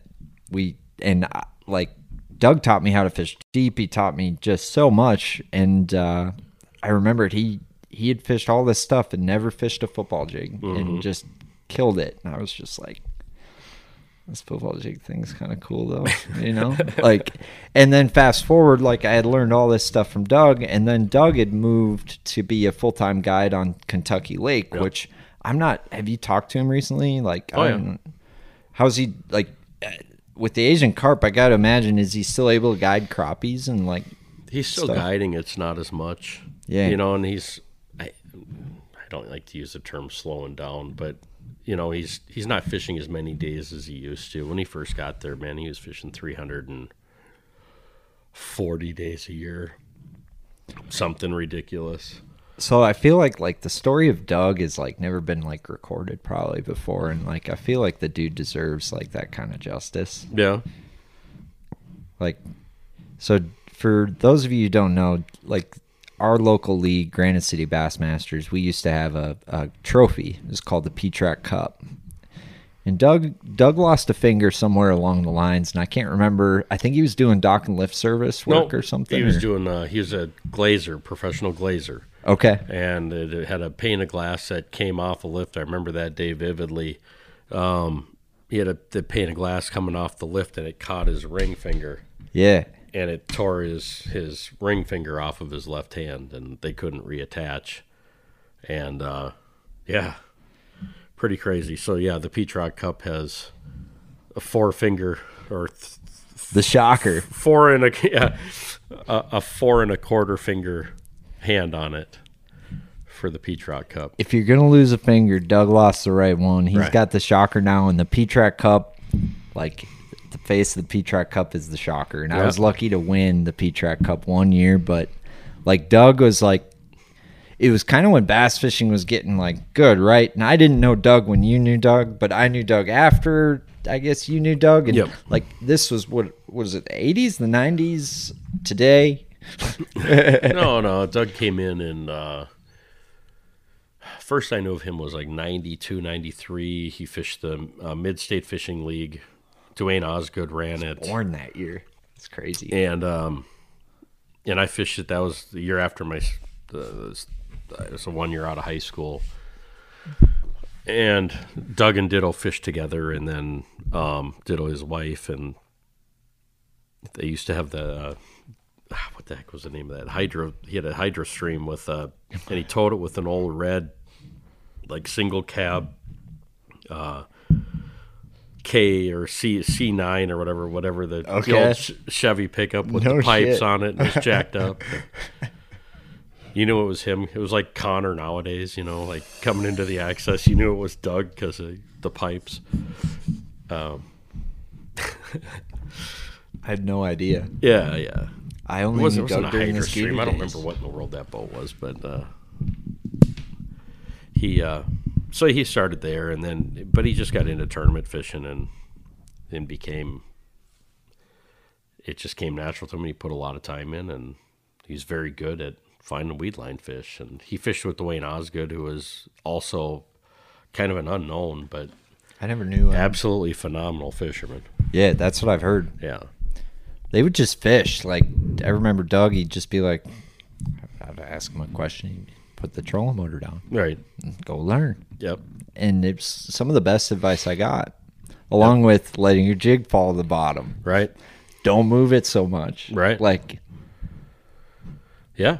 He had a lot of wisdom, and he had a lot of ability to, find and understand what that edge was, or when to shake it, kind of when to hold them, when to fold them, and he was magic with the jig. He's magic, but once you started to hang with him a little bit as far as the jig fishing front to back of boat and whatever else, then you knew you kind of had to figure it out a little bit, and then tournament success starts coming. Right. So he was a huge part of my success. I mean, just learning and spending time in the water with him and knowing that I was doing the right thing too. Totally. On top of everything else was, I'm not completely stupid here. Right. He's doing the same thing. He's just doing it better than I'm doing it. So It's time to figure that out. Right. Well, it was cool fishing. Like, I got to fish a tournament on the Horseshoe Chain with him one fall. It was really late, I remember. And, we had started, I think it was one of Eric Tchaikovsky's kind of fall deals or Doug's. And I was just young. This was like, I was real green. And I remember we went to the first spot. And I don't know what it was freezing. It was snowing. And so the fish bit. He's throwing a black and blue jig, and I had like a pumpkin all-terrain AT jig on at the time. And I remember I got like 6 up on him. And and he wouldn't put down the black and blue jig, right? Yeah. So I'm like, and mind you, I had like 6 up on him, and I didn't realize how big they were. We got to the next spot, and I had started like getting like I had to like take a break because like I was like gonna puke because I was so cold. I hadn't fished in this cold before, and he like stopped fishing and he was checking on me and seeing I was good. Then we got to Horseshoe. Doug puts down the black and blue jig. Doug picks up the brown jig. Doug goes 7 bass, best 5, probably like 22 pounds. Aaron doesn't catch much the rest of the day. Yeah. Caught on real quick. Yeah. But we were fishing his stuff, and it was just cool. Like, we took first and second that day. He had 23 pounds. I had 22 pounds. And, like, I had grown up on this lake and never fished at that lake. Never fished it like he fished it. Right. And it was just a really cool experience. And then getting to visit him down in Kentucky, like, always just, yeah. I hope he's doing good. And ditto, like, I don't know. I remember you gave some plastics away to us kids, I think, at the Junior Bass deal. Yeah. You would always be really good about that. Yep. Yeah, Tony sent some stuff up from North Carolina. Yep. All the junk that That sucks. You guys can have it. I did it. Thanks, Tony. Hey, it was like imitation Senkos and But stuff. those two were a big part of like junior bass fishing and like getting that to be like now it's a high school sport. Right. You know, Yeah, back these then. guys were doing it when it wasn't cool to do it and nobody needed to do it and it wasn't expected to do it. And it was just like this nice thing they wanted to do, it seemed like. And it's like, I can't thank them enough for that. Yeah, and I think to fish a TBF state tournament at that time, or BASS, whoever it was they were associated with, you had to do something like a casting for kids or something like that. Makes sense. I knew they didn't love us that And much. well, no, but I know just they kidding. did a casting for kids because they did something at Miller, I want to say, back Yeah. in the day. We do fundraisers. Where That's they how had I like met. the casting target, like BASS did. So it must have been a Bass Nation at that time. For sure. They did used to do that. You're Yeah, right. and then part of the volunteer thing in May, I think that it was they enjoyed it, but it was also it's like doing the lake cleanup in Richmond. Yeah. You know, like you had to do this stuff, but it's all in good. You know, it's Right. really not that big a deal. I mean, I remember Ditto would like let me ride with her to go watch Doug weigh in Sure. at the Silverado. And Oh, it's yeah. like, yeah. and then I fished it it as an AM the next year. She was like a second mom to me Yeah. for a little while there. She's well, you know, they still can't get over doing that. So they've hosted foreign exchange students for years. Now they're down there with the hoppers. I can't remember what the Hopkinsville hoppers I think is what it is. Sure. It's like the river. Is it the river bats here or the rocks? Rocks now. Yeah, Used so to be it's the a- river bats it's were a- cooler. What yeah. happened? Yeah, it's the college kids that are playing semi-pro ball in the summer. Well, they're a host family for 3 of those kids. Oh, sure. So they've got those Rocktown hoppers. I don't remember what it is, but they got 3 of those kids again. So they haven't stopped doing that. They had them last year. Some kids, and now they got them this year. Sure. So I just remember when Mark and I went to visit them, we had to bring in a couple cases of Michelob Golden Draft Light because they don't sell that they don't down sell there. it down there. Yeah, it's like PB Army ASAP because Right. there's none around. Right. So yeah, I learned from Doug, and then like I'm kind of like in college, right? And Mark Shirley and I are on Pokegama, NABC, Yep. and all of a sudden, this Hatten guy starts showing up in Minnesota again. I'm like, who's this Hatten guy? I know who this Hatten guy is. He's good, and I think you waxed him on that Pokegama tournament. You caught really nice bag of smallies, and it was like, Hatten's back. Yeah, that was a good year. That was a good year. That was my first year back. You whatever came that home was. and they're like, I'm catching more than 12 bass a day. Yeah. I'm busting this I'm not skulls, fishing baby. for 5 anymore. Right. Yeah, we had 19 something. I caught them all in like 45 minutes on one spot. That's fun. And, Cold front. we didn't. Yeah, yeah. Catching them on a jerkbait in practice, and then went. Oh, there they are down on the locator, and threw a football jig out and caught 5 in a row. So Oh, that's a rough adjustment for Tony. yeah, no doubt. I get to put down treble Guess hooks we'll and throw a jig. adjust to a football jig. Yes, please. Well, and that was at the time. Matt didn't throw. Matt Seymour didn't throw fluorocarbon. What? Well, I suppose. Yeah. nobody threw fluorocarbon. I did. Well, I didn't do any good that You were day. a freak, but though. Yeah. No, but Nerd.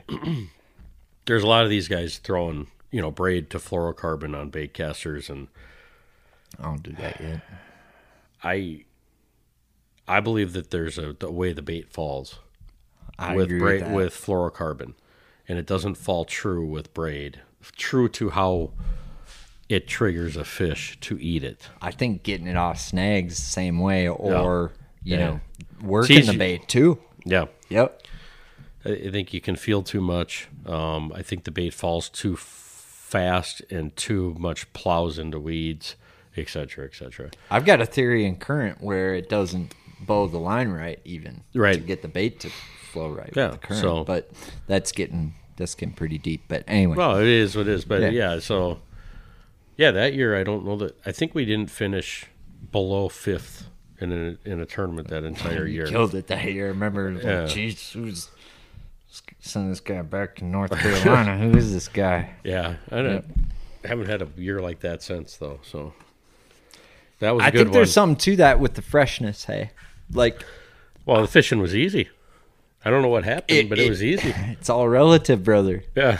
Yeah, we can pull out Mr. Einstein's theory of relativity on this one. Go fish down south for 6 months if you want to crush it up here. Right. Yeah. Dr. Sam Beckett stepped into his time machine and vanished. He awoke to find himself. Right. Yeah. Michael J. Fox, who? Yeah. Yeah. Hydrodufinators. What the hell?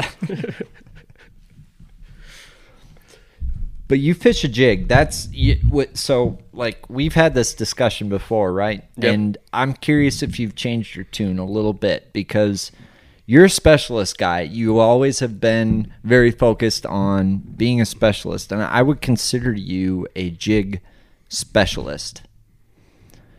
But we've also seen kind of something come up on the Elite Series and everywhere else, with generalists kind of taking on the scene. You've Right. got your Jacob Wheelers who's doing everything, or your Brian Thrifts, so to speak, who's, on a ledge 1 second and then he's skipping a dock the next.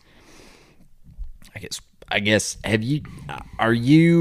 but you've got your Rick Cluns who are specialists who will win a tournament every year. And you've got John Cox, who's, I would consider a shallow water specialist who seems to really make that work for him, Right. What I guess jig fisherman's a jig fisherman, crankbait fisherman's a crankbait fisherman.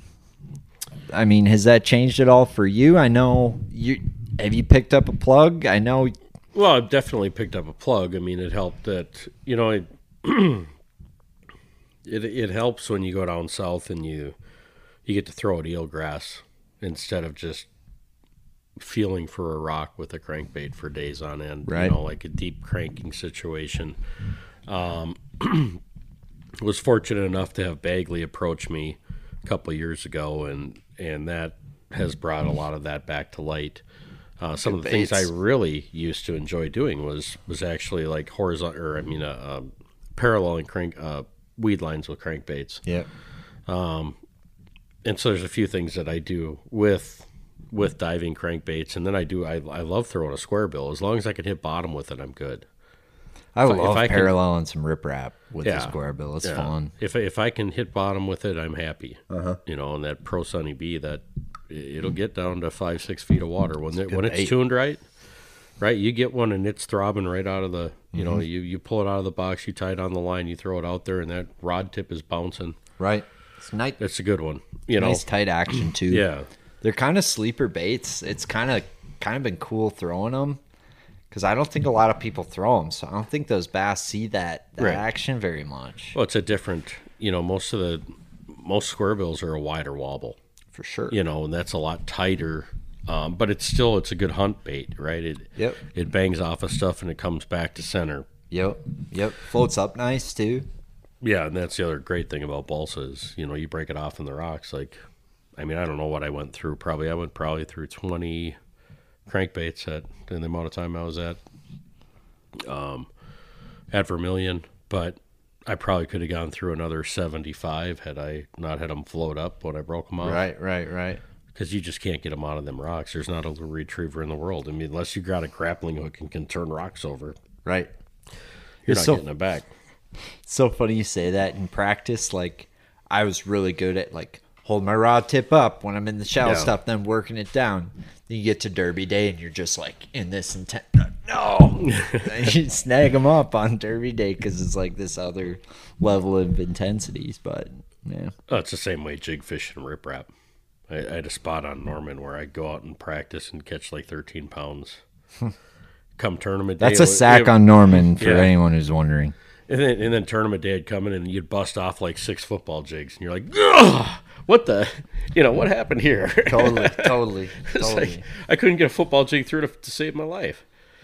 So like down south with the shad and shit, Yeah. like those things move around.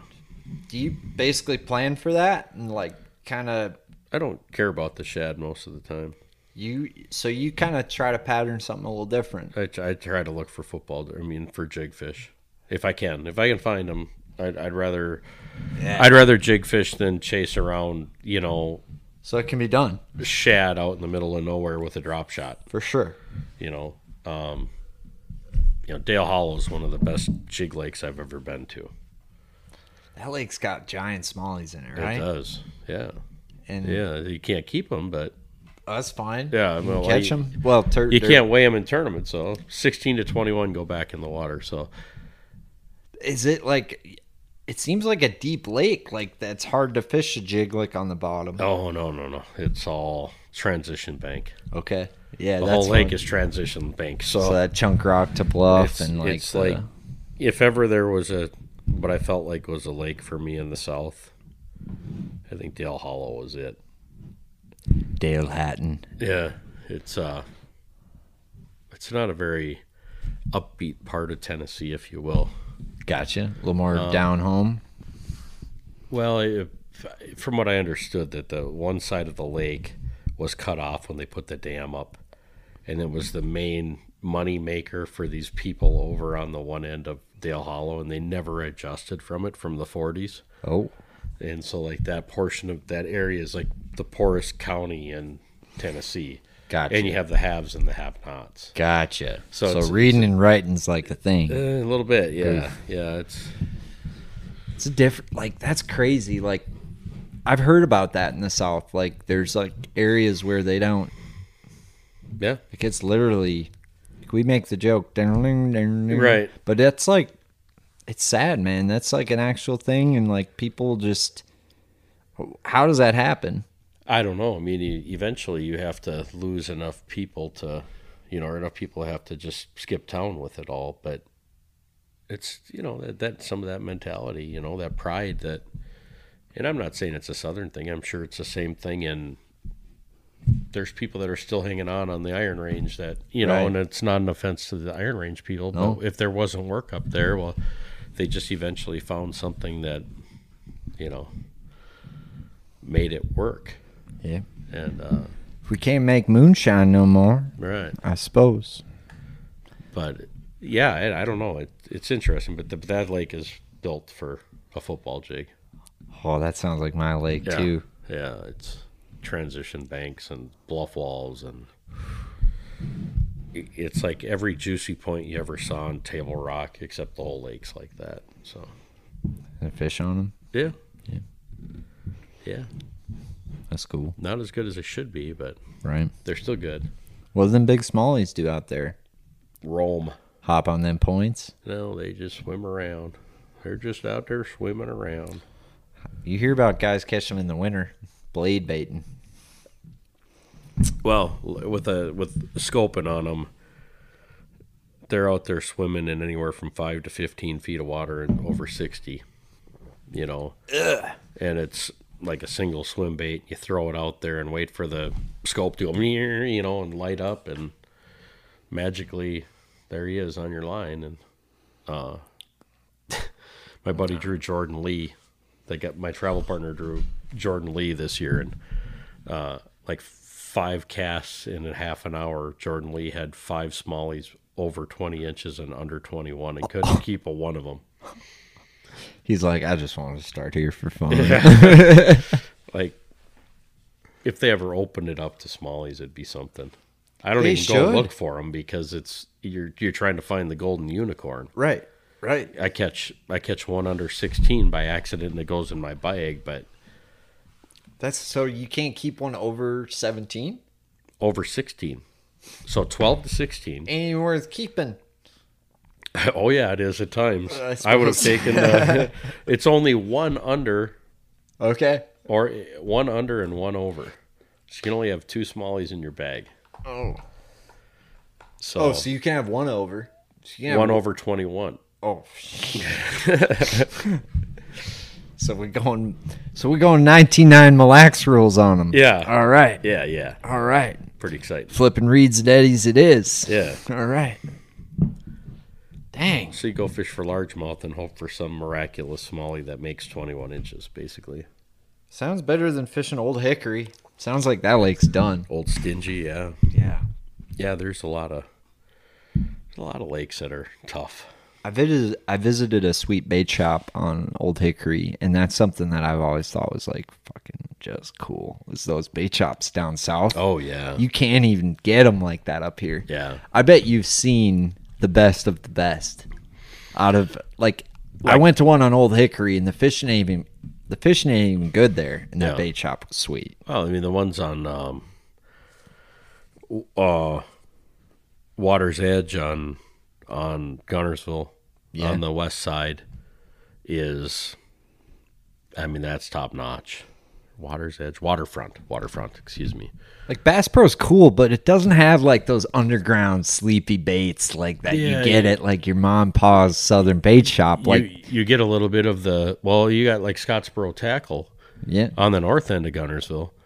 That's where them swim baits are coming from, and now they're making them for yum, right. right? That's yeah. So there's some dandies out there. Scottsboro's got a good one. Waterfront and Gunnersville Tackle Outlet or something like that. GTO down across the causeway where Hank won. That's another really good. Those two are owned by the same people. Oh, sure. And they have a little bit different stuff in them, but like, yeah, I got some mega bass that, Things. all of a sudden somebody puts out. I'm like, why would you post that on Facebook? Because Right. try to keep that one to yourself, maybe a little bit, Well, if we're talking mega bass, I got something cool to show you after the podcast. I have one cool mega bass find that I don't think people do. Yeah. Yeah. Yeah, there's some cool stuff out there, but yeah. I mean, it's like the quality in some of those tackle shops down there. It is nothing but top shelf. Yep. They They just put the good stuff. It's like they just put the good stuff in there. don't have to do anything else. No. Because dumb me is going to come in and drop $500 on jerk baits because I'm going to Lake of the Ozarks straight from this tournament. We got these dumb derby fishermen that want to win, and they're willing to spend $500 on this crap. Yeah. So they don't care. They're just going to throw you here it is. If you don't like it, tough. But, you got mag drafts. You're like buying mag drafts like hand over fist. And, and it's like, well, I haven't caught a fish on one yet, but I own 6 of them. So that's great. I own 2. They eat them. They fall. I've never understood. A mag draft falls. A mag draft on the fall is the dumbest looking big bait Yeah. I've ever seen. Something I noticed. There you go. But no, when I was at Hartwell, there was this, there's kind of probably a Scottsboro deal. Yeah.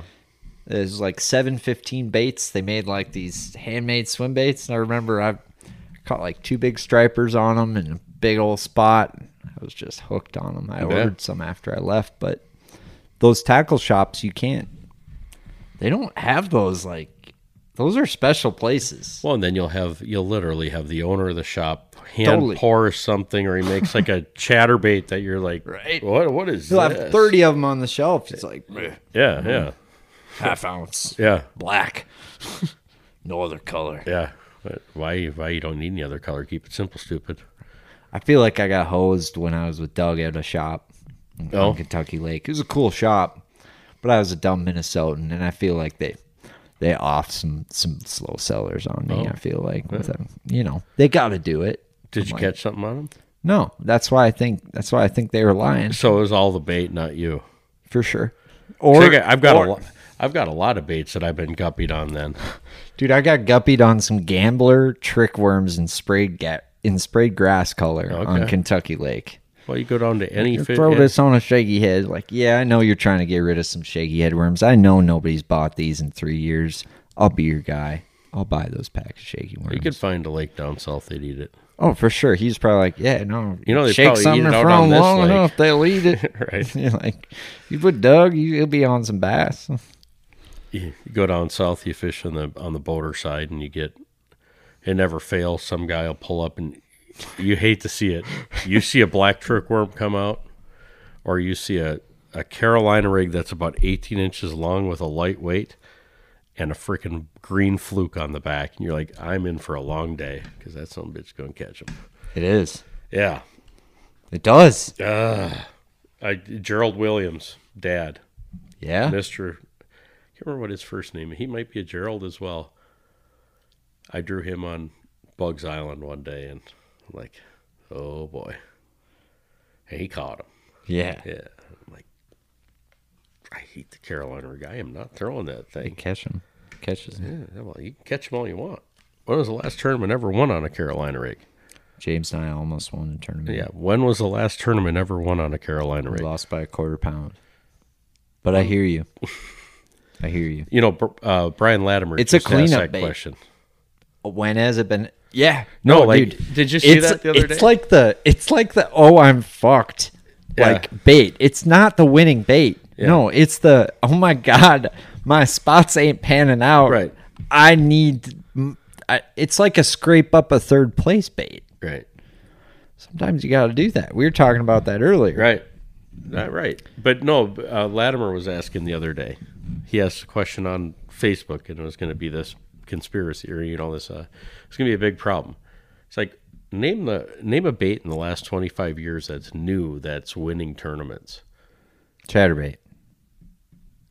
Well, but there's only it was the Senko, Chatterbait, and I don't remember what the other one was. And nobody could name it. He wrote, Hair jig. Hair jig's been around as a walleye bait for Drop 148 shot. years. Fine. That was the drop shot. Nickel rig. I'm just Nicholas saying. No, Huckey. he asked this question, and I can't remember what all the answers were, but it was interesting because people would be like, "Oh, well, what about this?" Well, Yamamoto made that originally, or Right. right. No, Yum Dinger isn't Ned something rig. special. Yeah, it's a jigworm bite. Yeah, that's a jigworm. It's been around since before Gopher Tackle, for God's sakes. Right. Yeah. Spy bait. Oh, Nico Sake. Yeah, Bagley made the original spy bite, right? It just floated on top. Yeah, float twin spin. Bang on lure. Yeah. That's right. Either them or Smithwick with the Devil's Horse. I don't know which came first, the horse or the egg. I think I feel like the horse did, but I don't know. I don't know. Fixed hooks on the Devil's Horse, though. That's a bad deal. Yeah. I saw something interesting with rotating trebles. Have you ever seen that? Trebles that rotate? To me, that's genius. Yeah. Yeah. You ever tie braided split rings? I've been told to, but I haven't really done it. Until there's a tournament that can be won on a blade bait, I won't do it. But, yeah. Hayden Anderson can do it. I can't do it that good. But it's a thing. It's a good way to put hooks in your hand. I'm good at that. Yeah. Yeah. Do the old line snappy trick. Dane's good at getting hooks in his hand. Yeah. Bad. I put one in at Gunnersville. You did? Yeah. Do you cut and go out the other side? Or No. You just freaking drink some sweet tea and call it good. I grabbed my rods, and it was when Beeman was down there. Oof! It just stuck one right in, right here. Right in the meat. Right in the meat with a trap. Right in the casserole. Right. I need a ride. But I'm like, okay, Beeman, I need this, and this. And he gets it, and I can tell he's getting a little bit like maybe he's not going to be kosher with yanking this thing out of my hand, right? Yeah.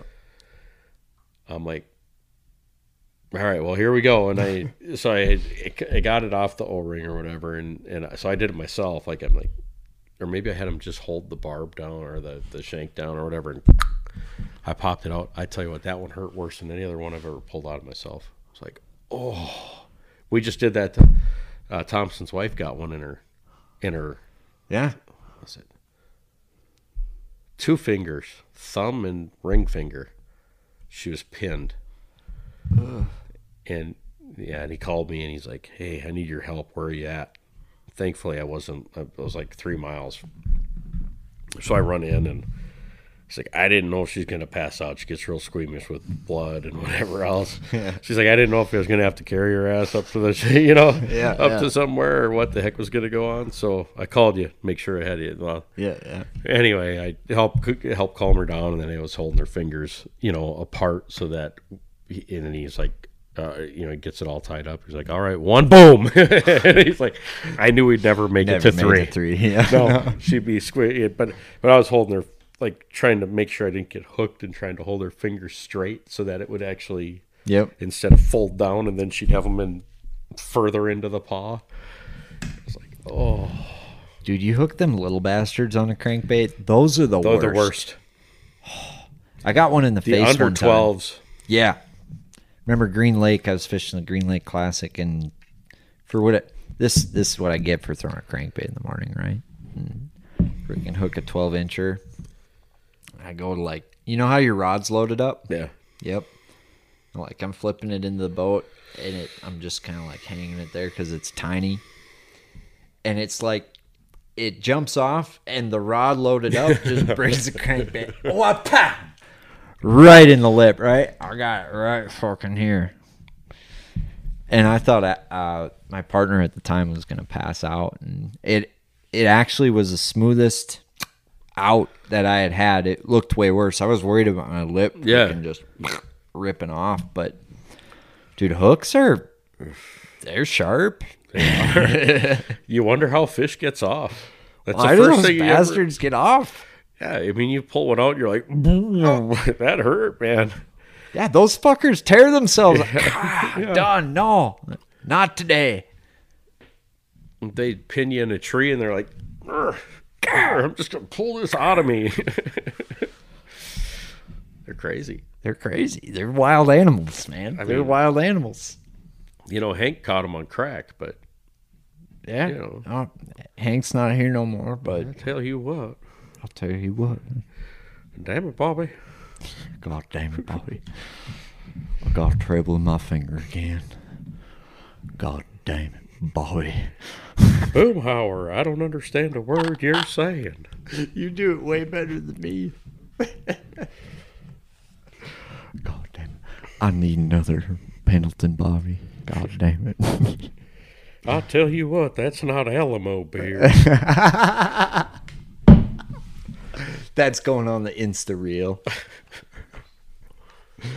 Do you want a little Peter Griffin or something to go with it? Hey, Peter. I do. Yeah. Lois, we're gonna need another ambulance. That one was fucking. No.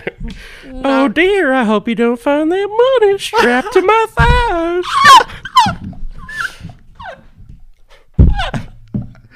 Oh, motherfuck. Hollywood, call this man. Yeah, no, you might earn yourself. It's like, I fish. I do voices too. Oh dear, I hope you don't find that jig tied to my line. Oh, that's fucking funny. Favorite lake in the country to fish? Not Minnesota. Go, then include Minnesota. Not Minnesota, Lake Champlain. Lake Champlain. Champlain. If you can get over all of the sandals and the Birkenstocks and plaid shirts, you're good to go. You can get through the hippies. Champlain's the spot. Amen. Fair enough. No. Yeah. That's like God's. It's like Vermilion, only it's upstate New York. Yeah. It's. I've heard it's epic. Oh, it's beautiful. Wind blows pretty good. They got gobies yet? I don't know. They're pretty close to gobies. Yeah, the wind blows on the Cuyahoga River too. So, yeah. Never forget watching Denny Brower run down, flip a jig down there. Oh, and that talkin. Yep. Yeah, back when he flipped 25-pound strand. Yep. That was like I'll never forget that derby. That and it was like those derbies were like, our smallmouth's going to win or our largemouth. Yeah. I remember he won that one, and then Tommy Biffle on Oneida with the Sweet Beaver. Yeah. I don't know. As a kid, I remember those two. I don't know why. Yeah, Denny was flipping out of Missisquoi, and I don't remember the Tommy Biffle one very well, but You were probably fishing. those tight shorts. And Tommy Biffle. Been flipping Sweet Beaver all day. Flipping stick. that's the best. That it's like the only guy that they'll do impersonations of. All of the Elite everybody, Series guys. yeah. They've all got the Tommy Biffle. Yeah. And You better take your shoes off before you get in my boat. oh, the Gerald Swindles. God. You ever listen to his 5-part deal on? Oh, I'll have to send you the links. I'd love to hear that. Oh, I could listen to him. He's fucking funny. it is awesome. It's like he did it for, I don't remember what it was for, but it's like 4.5 hours long. It's like all the PMA stuff. And Oh, yeah. Dude, he could do it stand-up, is awesome. in my opinion. Absolutely. He could already do does stand-up. it. Fact. Yeah. Fact. He already does it. Fact. Yeah. So Champlain, what about Minnesota? Well, Vermilion's got to be right there. Yeah, it's good. You know, I don't know. I like too many of them. I've got a love affair with a number of lakes in this state. Pelican. Well, yeah. I mean, Pokegama, good. Vermilion. I love Lahamadou. Yeah. I love whitefish. Not Pelican. Lahamadou's the best. Yeah. Well, I didn't say that. I hate Lahamadou. I don't hate it. You're so good out there. No, I really enjoy some of those old lakes, and I get tired of people trying to get too cute on the Schedules? the schedules. Like, hey, here we go. Well, if a guy fishes more than a few tournaments a year, and now you've got to practice for weeks on end for a tournament, Right. because there's these two jerks out there that they don't sleep at night, Jerks. and they idle the lake all night. Jerks. And there's one that drives a white Vexus right behind me. Jerks. Yeah, his name's Aaron Teal, Jerks. and apparently he likes to be under the stars. I do. Yeah, Hey, it like worked out for us Bass Galaxy, right? Worked out for us one time. It did, yeah, it did, It doesn't work out a lot too. right. And I respect the fact that you do that work, but it's hard to compete with that when you're 124 years old. And see, the way I see it is if I don't graph at 4 a.m., Tony Hatton's going to have the cast lined up on me, and I'm fucked. So, like, it's a catch-22 is what I'm saying. Yeah, no, I get it. I'm just saying that people are working a lot harder as a Right. whole than they used to. Totally. And kudos to you, but to all the guys that do that, there's a lot of guys that are practicing a lot more than they used to. Where it used to be guys would fish, practice for 2, 3, 4 days at max, and maybe 2 weekends. There is such a thing as too much practice. 100%. And I'm trying to find that fine line on the Toyotas as well. typically when I'm out at 4 a.m., it's because I only had 2 or 3 days Sure. and I ain't found them yet. Right. You know what I mean? Yeah. To me, 2 weeks is way too much. Yeah, and I get it. I listened to the Noah podcast with that stuff and him talking about it, and I get that you might see things better on your graph than you did before, right? Because that's all you got to look at. Right. Heck else do you have to look at? Right. Although I hate bugs, so I hate bugs too. yeah, so that wouldn't be. I learned this doing it the couple times I did it. Is there's an hour window of really bad bugs. If And then they go away a little bit. Yeah, it's like Yeah. campfire. they level out. Yep. Yeah, Noah's Club seemed to do that to him yeah, to an extent. Like, it seemed like that was like it was like this kind of thing that became like that's what you needed to do to compete down there, which is just a different. yeah. Like our league is never like we have really good competition in the league we fish, and I don't think it'll ever be that. Well, but I I don't think that anybody was gives a little, shit enough. That was a little bit bigger than the Granite For State sure, Bassmaster, for right? sure. That was weekend It's- deals for a couple $100 a pop. Right. Way bigger. Yep. So those were the team tournaments down there. Those were the Big Bass Bonanza back in the day or something like that. Where, right. That was all they kind of had. There's not a lot to freaking scan on those lakes, so it's like I think it got kind of like down and dirty. Like, one more rock down there. Yeah, like there's an extra chair down in the bottom of Right. the lake this year. Yeah. Or an extra. We're thinking the same thing. Let's get offline. Yep. Cut. Okay, we're back. Yeah, I'm just kidding. No, but seriously, you ready for another? Yeah. So the Hibdons, you got to know like the Hibdons fishing. That had to have been cool. Like, did they teach you some cool stuff? Yeah, I mean, Dion's a jig fisherman. I mean, so that was. I practiced with him 2008 on the FLW tour /series between the couple of tournaments I fished. I practiced with him on Clark's Hill and up at Champlain. So I got to practice with Dion for like 4 days on Champlain. Cool. And then ended up drawing Art Ferguson on day 3 up there. So I ended up in the best of both worlds because at that time Dion was kind of a king. Him, Scott Martin, and Art Ferguson were kind of the kings of Champlain. Sure. They were the guys that always were like top 10 guys. Gotcha. So I got to practice with Dion, and it was funny. The first day of practice on Champlain, I hooked a 6-pounder on a jig behind him. And he was instantly on the phone with his dad. Instantly. It's like, he calls him up. He's like, Dad, Tony just got a 6-pounder. What the hell did you catch that on? And, That's cool. So he's like, black jig with a bright blue trailer on it, which was just a, regular old flipping blue or sapphire blue, whatever it was, pro chunk back in the day. Yep. And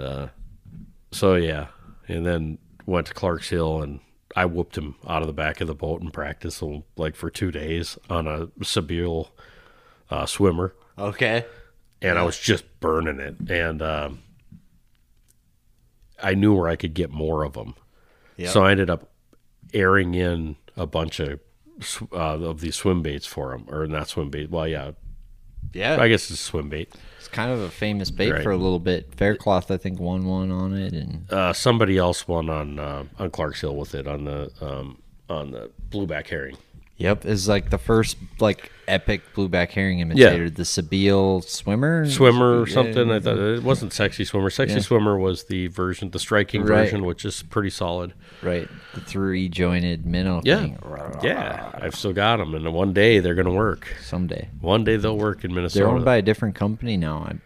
Are they? I've still got the originals. The OGs are supposed to be good. Yeah. Couldn't tell you though. Ott's Garage. Yeah, those are good crankbaits. Haven't thrown them. I have a friend of mine that throws them quite frequently. Seem to be okay. If you can skip them under something. There's a lot of good baits out there, but I don't know. Yeah, crankbait I think is underthrown in Minnesota. well, it is. But not everybody can throw. I mean, It's not easy to throw in Minnesota. right? The bottom line is, got to get good at something Yep. first and foremost. And this you've heard this argument out of me. Why? Sure I want to be before. bad at so many things. Right. Yeah. Yeah. You've heard this argument out of me on so many things, and I actually got bashed on bass heads one day for this, but Yeah. no. How did Denny Brower win all of his money? Jig. Yeah, jig, right? He Jig. either drug a football jig or flipped bushes, flipped a tube in bushes, flipped a jig in bushes, flipped a jig on timber, blah blah blah. Right? Flip the jig, flip the tube, flippity Right. flop. He threw everything with 20 or 25 pound strand. Big string. line. How did Kevin Van Dam win all of his money? Crankbait, jerkbait. Right? Sure. Reaction baits, right? Yep. Not on a chatterbait, No. not on a swim bait, Nope. not on a drop shot. Nope. It was a 6XD, a 5XD, alteration to said 5 or 6XD. Wasn't slow. It was a square bill. It was full throttle. It was a jerkbait as fast as you could throw it. So my point is, versatility within what you do is more important to me than a complete versatile fisherman. Sure. Yeah. Because if you're a good jig fisherman, generally you can be a pretty good Senko fisherman, or you can throw a wacky rig Senko on a weed line, or you can jig worm, a craw jig or a craw tube, or and a jig worm. Yep. Right. Those are all jig. They're a jig. Right. But those are all jig variations. Yep. I don't need to throw necessarily a Nico and a Ned and a. Do they all work? Those are jigs. I know. Those are jig variations. I know, but I'm just saying, like, how many of them do you need? I don't know. You know, it's Good not question. Like how many of the Elite Series guys have you seen mop up on a Nico rig? Brandon Polnick and Brandon Lester this year on Pickwick. I'm just saying, like, as a whole. Yep. Not very often, besides it seems like pressured reservoirs. Right. Is there a place for it? There absolutely is a place for it. I'm just saying you don't have to be good at everything. You need some form of finesse in your pocket that works for you. Yep.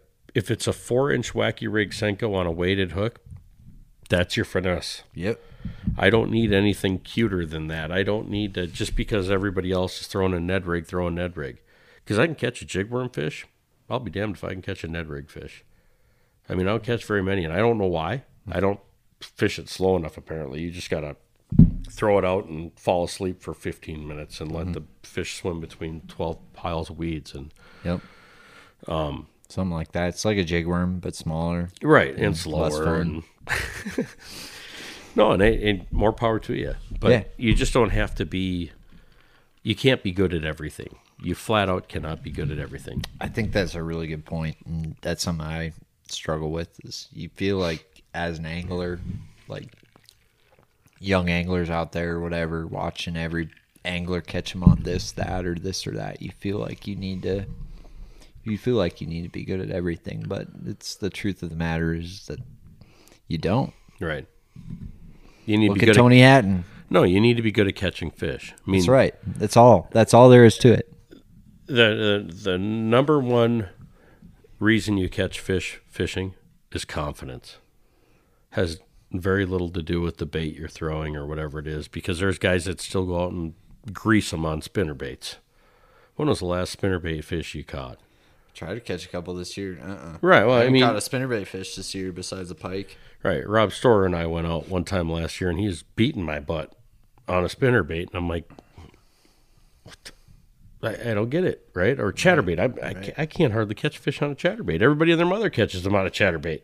I've learned to love it more, but still, not as much as everybody else. And I get it.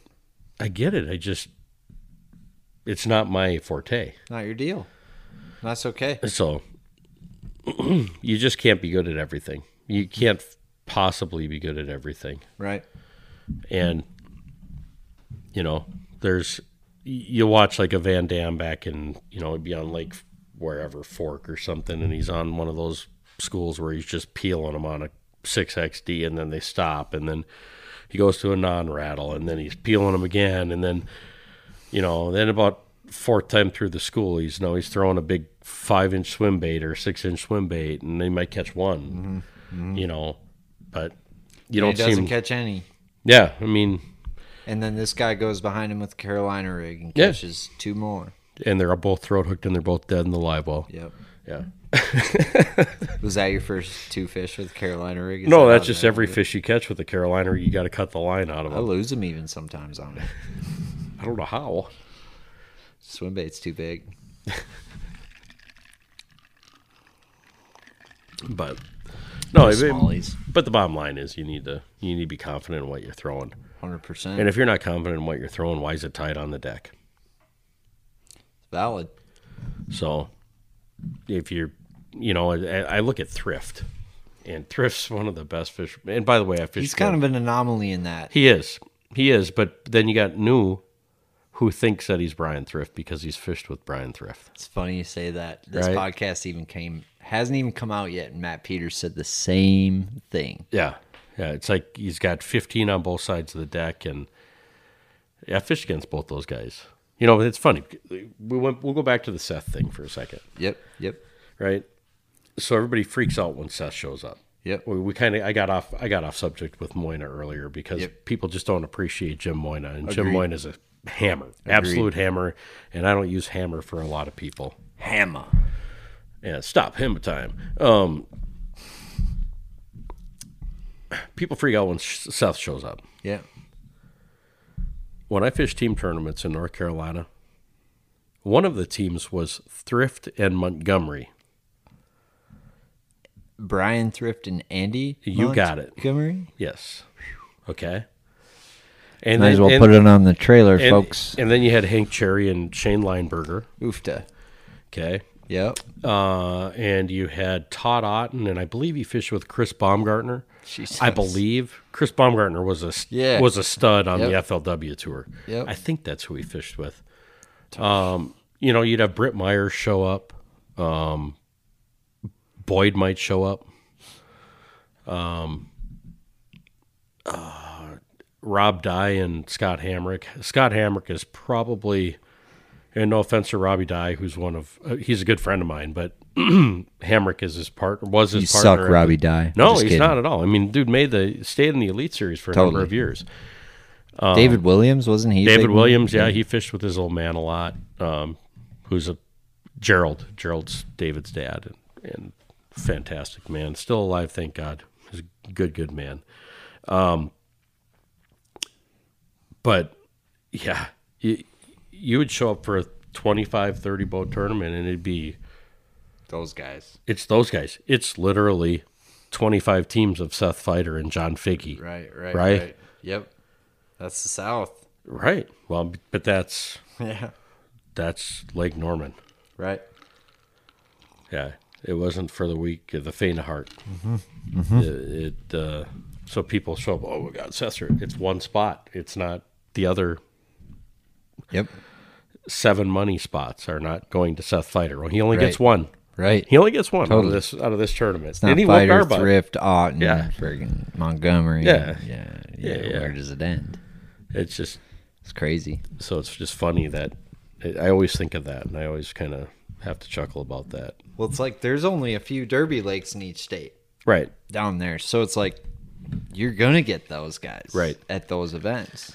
Well, and you have a huge right. For a long time, the biggest pod of anglers was either from North Carolina or they were from Alabama, like Central Alabama. So the Pickwick, Guntersville, Yep. Coosa River, Yep. those guys, and then that Texas pod.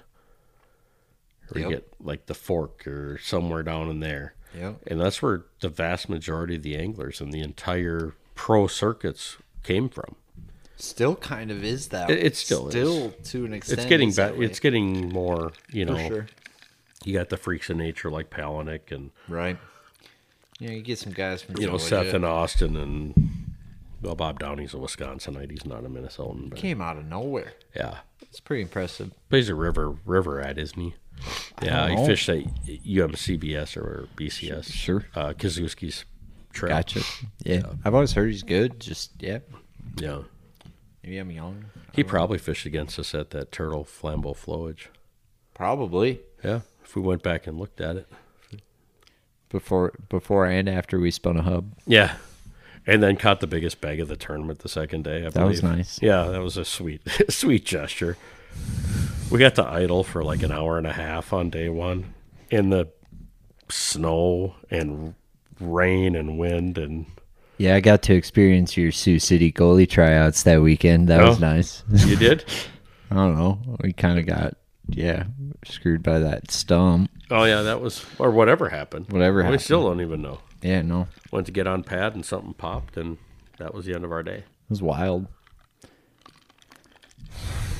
Not good. No buenage. No blainage. No.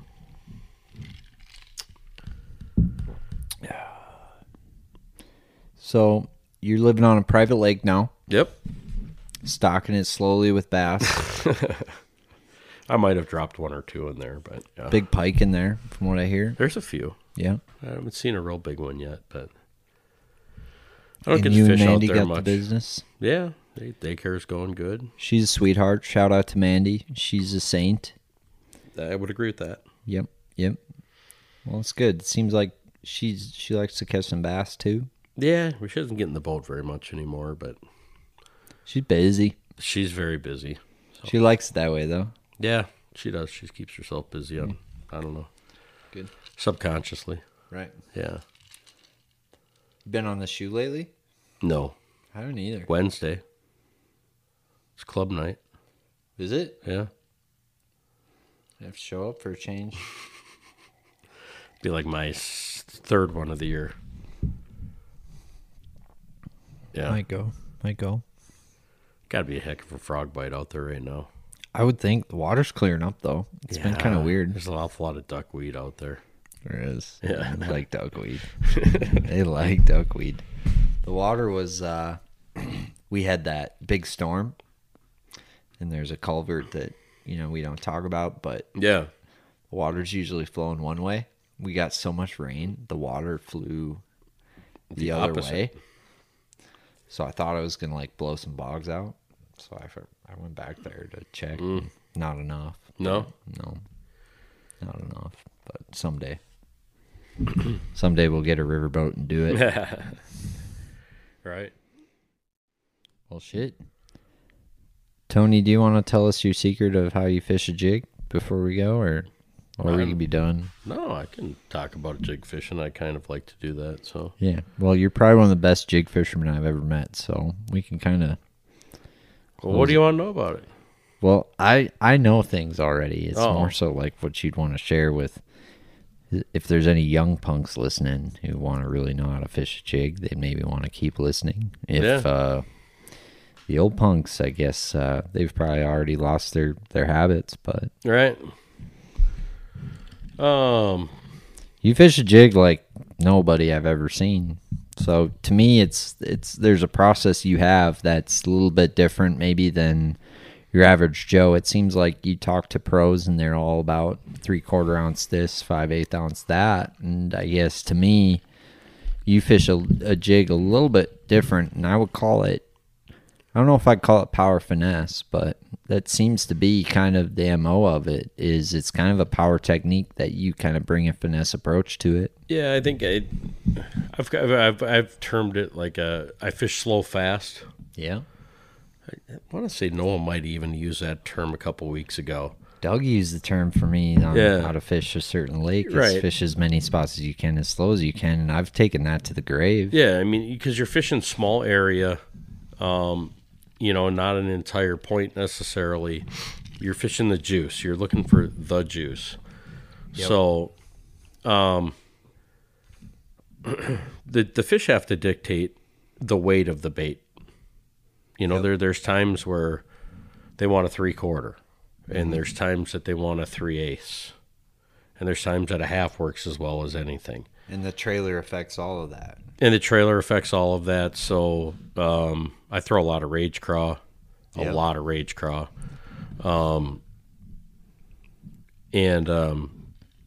but it's the fall rate, cutting the bait down a little bit, trimming it down a little bit so it's a little bit smaller profile in Minnesota especially. I throw probably 3/8 more than anything else I throw. I've noticed that. And half is generally a heavy jig for me. Why is that, would you say?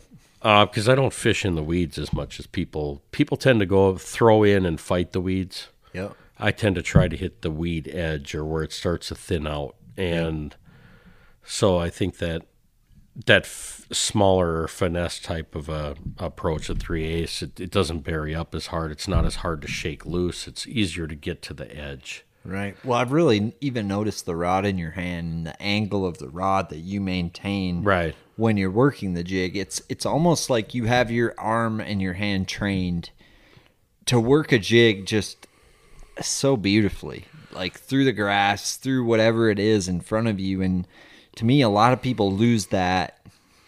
Well, a lot of people tend to grab it. When they throw a jig, they're trying to pop it off of the weeds, like snap it off of the weeds. And again, if you watch a crayfish in the water, what do? Are they really trying to draw attention to themselves?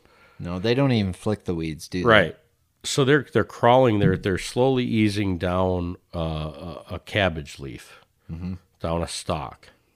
They're crawling on the bottom, not trying to draw attention to themselves. They're not hopping all over the place going, hey, man, look at me. Look at me. Come on. Right? They're trying not to get eaten. Right. And so when I fish a jig, I think of it that way, as I'm a crayfish trying to sneak out. I am the crayfish. I am the crayfish. Yeah. I am Sebastian. And so, I'm not singing to Ariel or anything down by the sea. Of course. Yeah, I'm not doing any of that. I'm not banging on a conch shell or anything. Yeah. We all have the soundtrack, but yeah. Under the sea. Under the sea. All right. So, I try to sneak that jig along, and what many don't seem to understand is that the fish bite on a dead stick when it's stopped, or they'll either bite when it falls, immediately when it falls. That's that fish slow fast. They're either going to bite it on the fall when you initially pick it up, or if you leave it lay on the bottom. They're not biting anywhere in between that. And if you have one screwing with it, you shake it a couple of times, and that's where you start to get into the unique holding of the rod, where I've got almost a Gary Klein approach of my finger on the line, and I actually will hold on to the rod in front of the reel in a weird fashion, which is why it's taken me so long to get to a gearbox reel. It's like your Obi-Wan Kenobi talking to Yoda through the water. I'm trying to fish with that helmet thing on that Luke can't see, the little lasers getting shot at him, the Millennium Falcon kind of a deal. Yep. Yeah. And so to me it's about that outside weed line. It's that magical, like 2-3 feet in the weeds and that 2-3 feet out of the weeds. Yep. And that's where the vast majority of your bites are coming. You keep your jig there longer than everybody else. Everybody else, they're 2-3 feet in the weeds, and they snap, and now they're past the glory zone, right, so to speak. Right. Yeah. Yeah, they're getting out onto the break instead of being at that transition, and right on the edge. We talk about a one magical spot that you found in the middle of the night on a side image, and you caught them all. well, right, but I found it. You caught them. He found it. He didn't necessarily know how to fish it at the time. He learned. There were so damn many bass there. I didn't need to know how to fish. You chucked a jig within 50 foot of the fucker. A 3-pounder bit it. Well, they wanted one specific cast on tournament day. Yeah. He's like, man, I got a GPS coordinate you need to go check. And I drive up to it. I get like one bite. I'm like, well, there's a bite there, so we'll start there. That's fine. I mean, practice was tough. It was terrible. Dude, it's brutal everywhere besides that spot for me. And it took me a few minutes on the spot to kind of figure out the double stair step. And then it was that one cast, and it took, like, throw right there. It's so funny. I don't know how many fish we had on the bottom of the boat, but it was cool. Substantial. When we pulled to 8, and I'm like, holy shit, that's our limit already? Like, it's like 5 minutes. Yeah. It was stupid. I was just net man. Like, but it's magic when it happens, man. And but that's one of those understanding what you're hitting and not just snapping it out of the weeds. Well, it's hard to not snap your jig out of the weeds on that spot. It absolutely is. It absolutely is. But a craw tube, I could shake it in there better. That's what I've learned since then. But. Yeah, you just need to be able to feel what you're feeling. Yep. And I think, go back to the braid thing for a minute, right? You're right. Why do I fish fluorocarbon? I think you move the bait too much with braid. Oh yeah. Right? You've got a little bit of stretch or a little bit of play or a little bit of drag. You can also keep a semi-taut line better with fluorocarbon. Right. And so I think that's part of it to play too. I think you learn or feel a spot better as far as what's going on with it, and understanding that it comes from here. We're going from weeds, now we're going into a little gravel spot, then all of a sudden there's a little patch of weeds again. Right. Then you drop another couple feet and there's weeds, and or there's another hard spot, and then it drops into the abyss. Right. And when you start to understand spots like that, the intricacies, the juice of that spot. That's in essence what you're fishing. You're not fishing an entire weed line. Right. You've shown me that probably more than anybody else, just really letting your bait tell you what the spot is. You know what I mean? And like, I feel like a lot of people don't let their lure talk to them anymore, like, because their graph's telling them what the spot is. You know? For sure. And I actually, that used to be what a jig was. Right. If I can get away with it, I throw a football jig. Of course. Right. I mean, like if the weeds are thin enough that I can not have to pull a weed off every single cast, I'm gonna throw a football jig over a regular weed jig. You're the first guy I've ever met, and this probably impressed me the most, who will crawl a football jig through the grass. Yeah. You're probably the only guy I know to do it, and maybe I let out a secret, so I'm sorry about that. Right.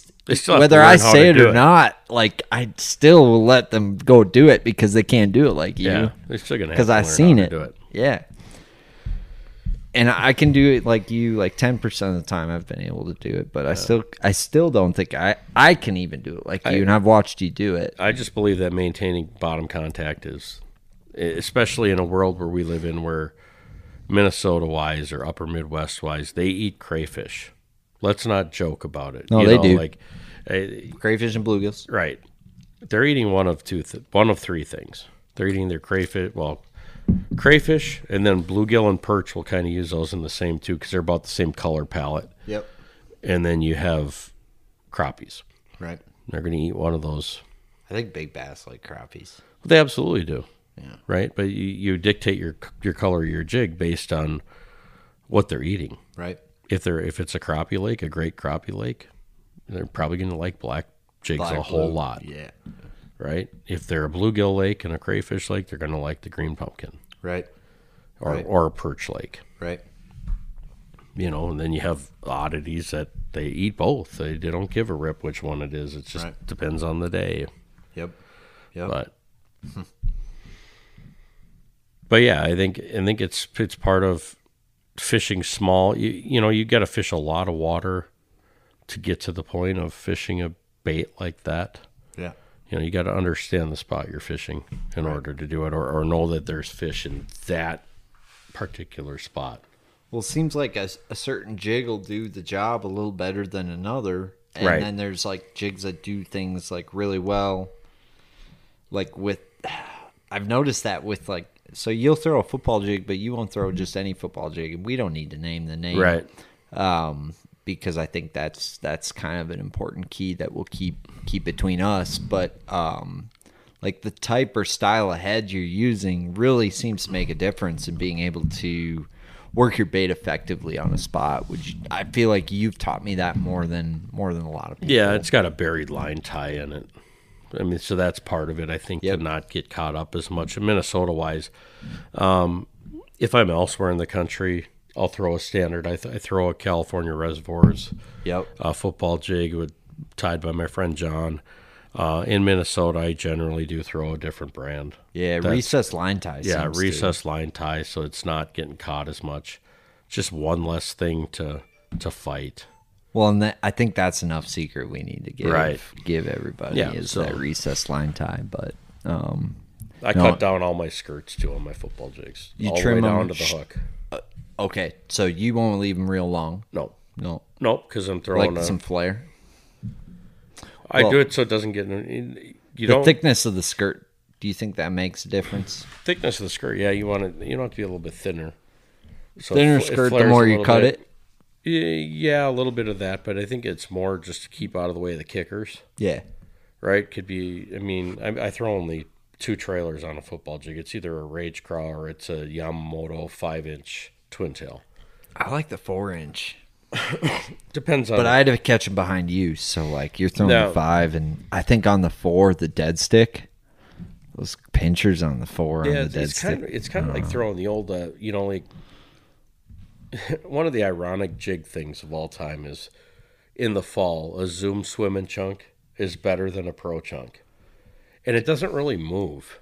If you're fishing with Doug Petrak, a Zoom swimming chunk's better than a pro chunk like every day. Yeah. That's like the only chunk I've seen him throw. He'd be like, just shake it on the bottom. Yeah. And it was like a baby brush hog on a jig, Pretty basically. much. Yeah. Anyway, you're saying, I didn't mean to interrupt. No, I think it works better in the fall. And I think it's probably because you don't have to move it, and it moves just a hair. It's just a little It tiny, kind of like tickles undulates. without even need to moving Yeah. it. Yeah, it's kind of like a 4-inch Yamamoto. Yeah. Yeah, like you just leave that jig on the bottom and It just kind of, yeah, it's like an octopus. it is. Like octopus. Octopus. Yeah. By the way, why is every movie, every show on TV got to have a British accent? Well, gee, y'all don't know, Mr. Tony. I mean, like, it doesn't matter what it is. Harry Potter, I can't understand it because it's not filmed, so you can actually hear voices, Yeah. right? And sorry, all you Harry Potter fans, but There's no even fucking bass in Britain. no, I'm just just saying, like, why has everything got a British accent? I hear you, boss. It's like, The island's like fucking the size of Pelican Island. Right. On the it's a tiny little island. Pelican Island is. I've got a different name for that off the air. Bird Shit Island. No. Anyway, what else you want to know? I don't know. We've been killing it. I feel like we have a bunch of gold. I'm down to talk for whenever. We're just like, I don't know. The way I see it, this podcast, we're learning. And like, I don't know. Well, We haven't had beers in a while or drinks in a while, so it's just good to just have some drinks with you, brother. Ain't all right. I think So Andy Montgomery sounds like Boomhauer, you know. Boomhauer. Yeah, I'll tell you what, it ain't no boom. Bang, bang, boom. Right? I mean, I bet you've seen some shit. I called him Boomhauer for years, not to his face. Boomhauer. But, yeah. He's got like this just Dang do, like megalomar, dang do, boom. I don't know why they put me in the Strike King commercial first, but I'm Andy Montgomery, and I'm going to talk to you about Rage Cross and how I throw them on the Tennessee River ledge fishing. I reel a 1-ounce football jig as fast as I can. I'm Andy Like, that's Yeah. what he's like. Yeah. He's getting better. You know, he's really smart. I believe that. He's some form of engineer of some sort. I don't remember what it is, but dude's smart. Got a 4-year degree. No shit. Smart. Yeah. Yeah. Dumb enough to be a bass fisherman, though. Good enough. Yeah, that's a fact. He's fucking good. I mean, it's tough to make it in this world, but some of them guys, They're just good enough. they can do it. You know, whether this makes it or not, right? I mean, everybody's got this burr in their saddle for Randy Blockett, right? I don't know the guy from Adam. Well, right. I fished with Randy. You did? Yeah, I fished with him at Clark's Hill Okay. back in 2008. No shit. He opened his rod locker. He had 3 rods in the rod locker and 1 on the deck. That's it. That's it. He had maybe 2 boxes of tackle. He was going to swim a speed worm or whatever the other technique was that he had. I think he had a couple spinner baits and something else. That was all he was going to do. What I'll tell you about him is every tournament day he fishes, he catches 13.5 pounds. Look at his track record. Look how good that guy is. Right? Moyna does the same thing. And that's what people don't understand about Moyna, right? Because Tackle Warehouse Tour doesn't exactly, or Toyotas don't exactly go during prime time. Right. Right? They go to Dog this race. whenever the Chamber of Commerce has time for us to come in and fish. Right. Randy Blockett catches 13.5 pounds a day or better every freaking day. It's not like the guy don't know what he's talking about. Right. 100%. Right? He was also one of the best fishermen before the Elite Series. Right. And then he went over to FLW. And guys can flat catch him to this day, For sure. you know? Yeah. So, and Moyna's the same way. Moyna, I mean, you look at Moyna, he doesn't always catch giant bags. No. But to consistently go out on tour and catch 12.5, 13.5, 14 pounds a day, that's tough to do nationwide. It's not easy. Matt Becker's another one that, being on the Yep. Bagley team, Yep. that dude catches them every day. He does. Every day. And he's going to be good for that reason, because he catches them every freaking day. It's a fact. You know, it's tough to Crazy. do. Really tough to do. People don't understand how tough that is to do. It seems easy. Minnesota boys, where 15 pounds doesn't cash a check, it's like 12, 13 pounds a day. I got that. Right. No problem. Should have been up at Vermilion the last week. Right. I heard it sucked. It looked like it sucked. Yeah. Ever changing.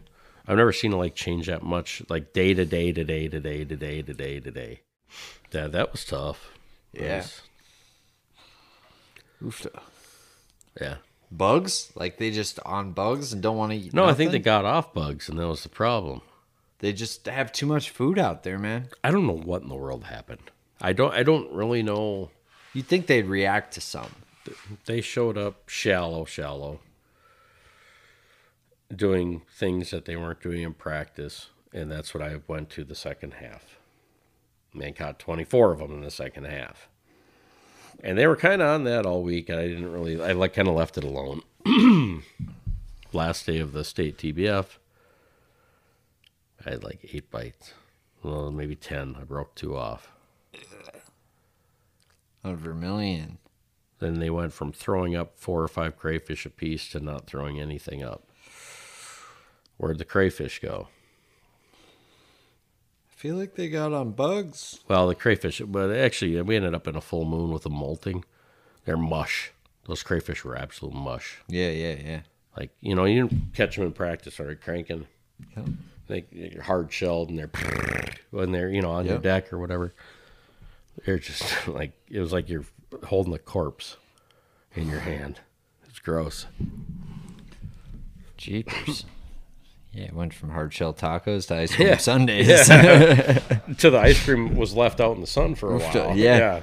Well, dude, they'd puke on my boat, and they were probably hard when they ate them, and they were kind of mushy. Yeah. But, like, I could still, like, Yeah. off the front deck. I could still off them off the deck, but, like, if they were eating them as sundaes, that's just... Well, but they do. When they don't have a shell on them, they just gorge on them in that full moon. Of course. They just, That's probably why they weren't eating. right.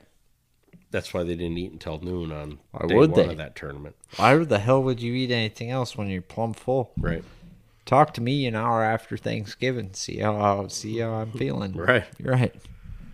And that's like I every would day love for them. another piece of turkey. Yeah, one another piece of turkey. Let's do it. Put it in that fryer frozen and see what happens. Dango boom. Dang do, boom. Tony Hatten, you're a legend. I don't know about that. No, you are in my books, okay? And, like, here's the deal.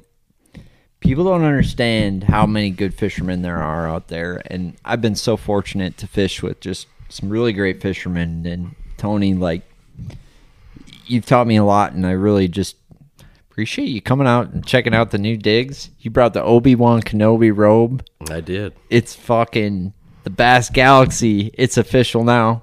Hatton's been on it. Cheers, buddy. Cheers. It's been fun, man. I Thank you enjoyed it. again. Thank you.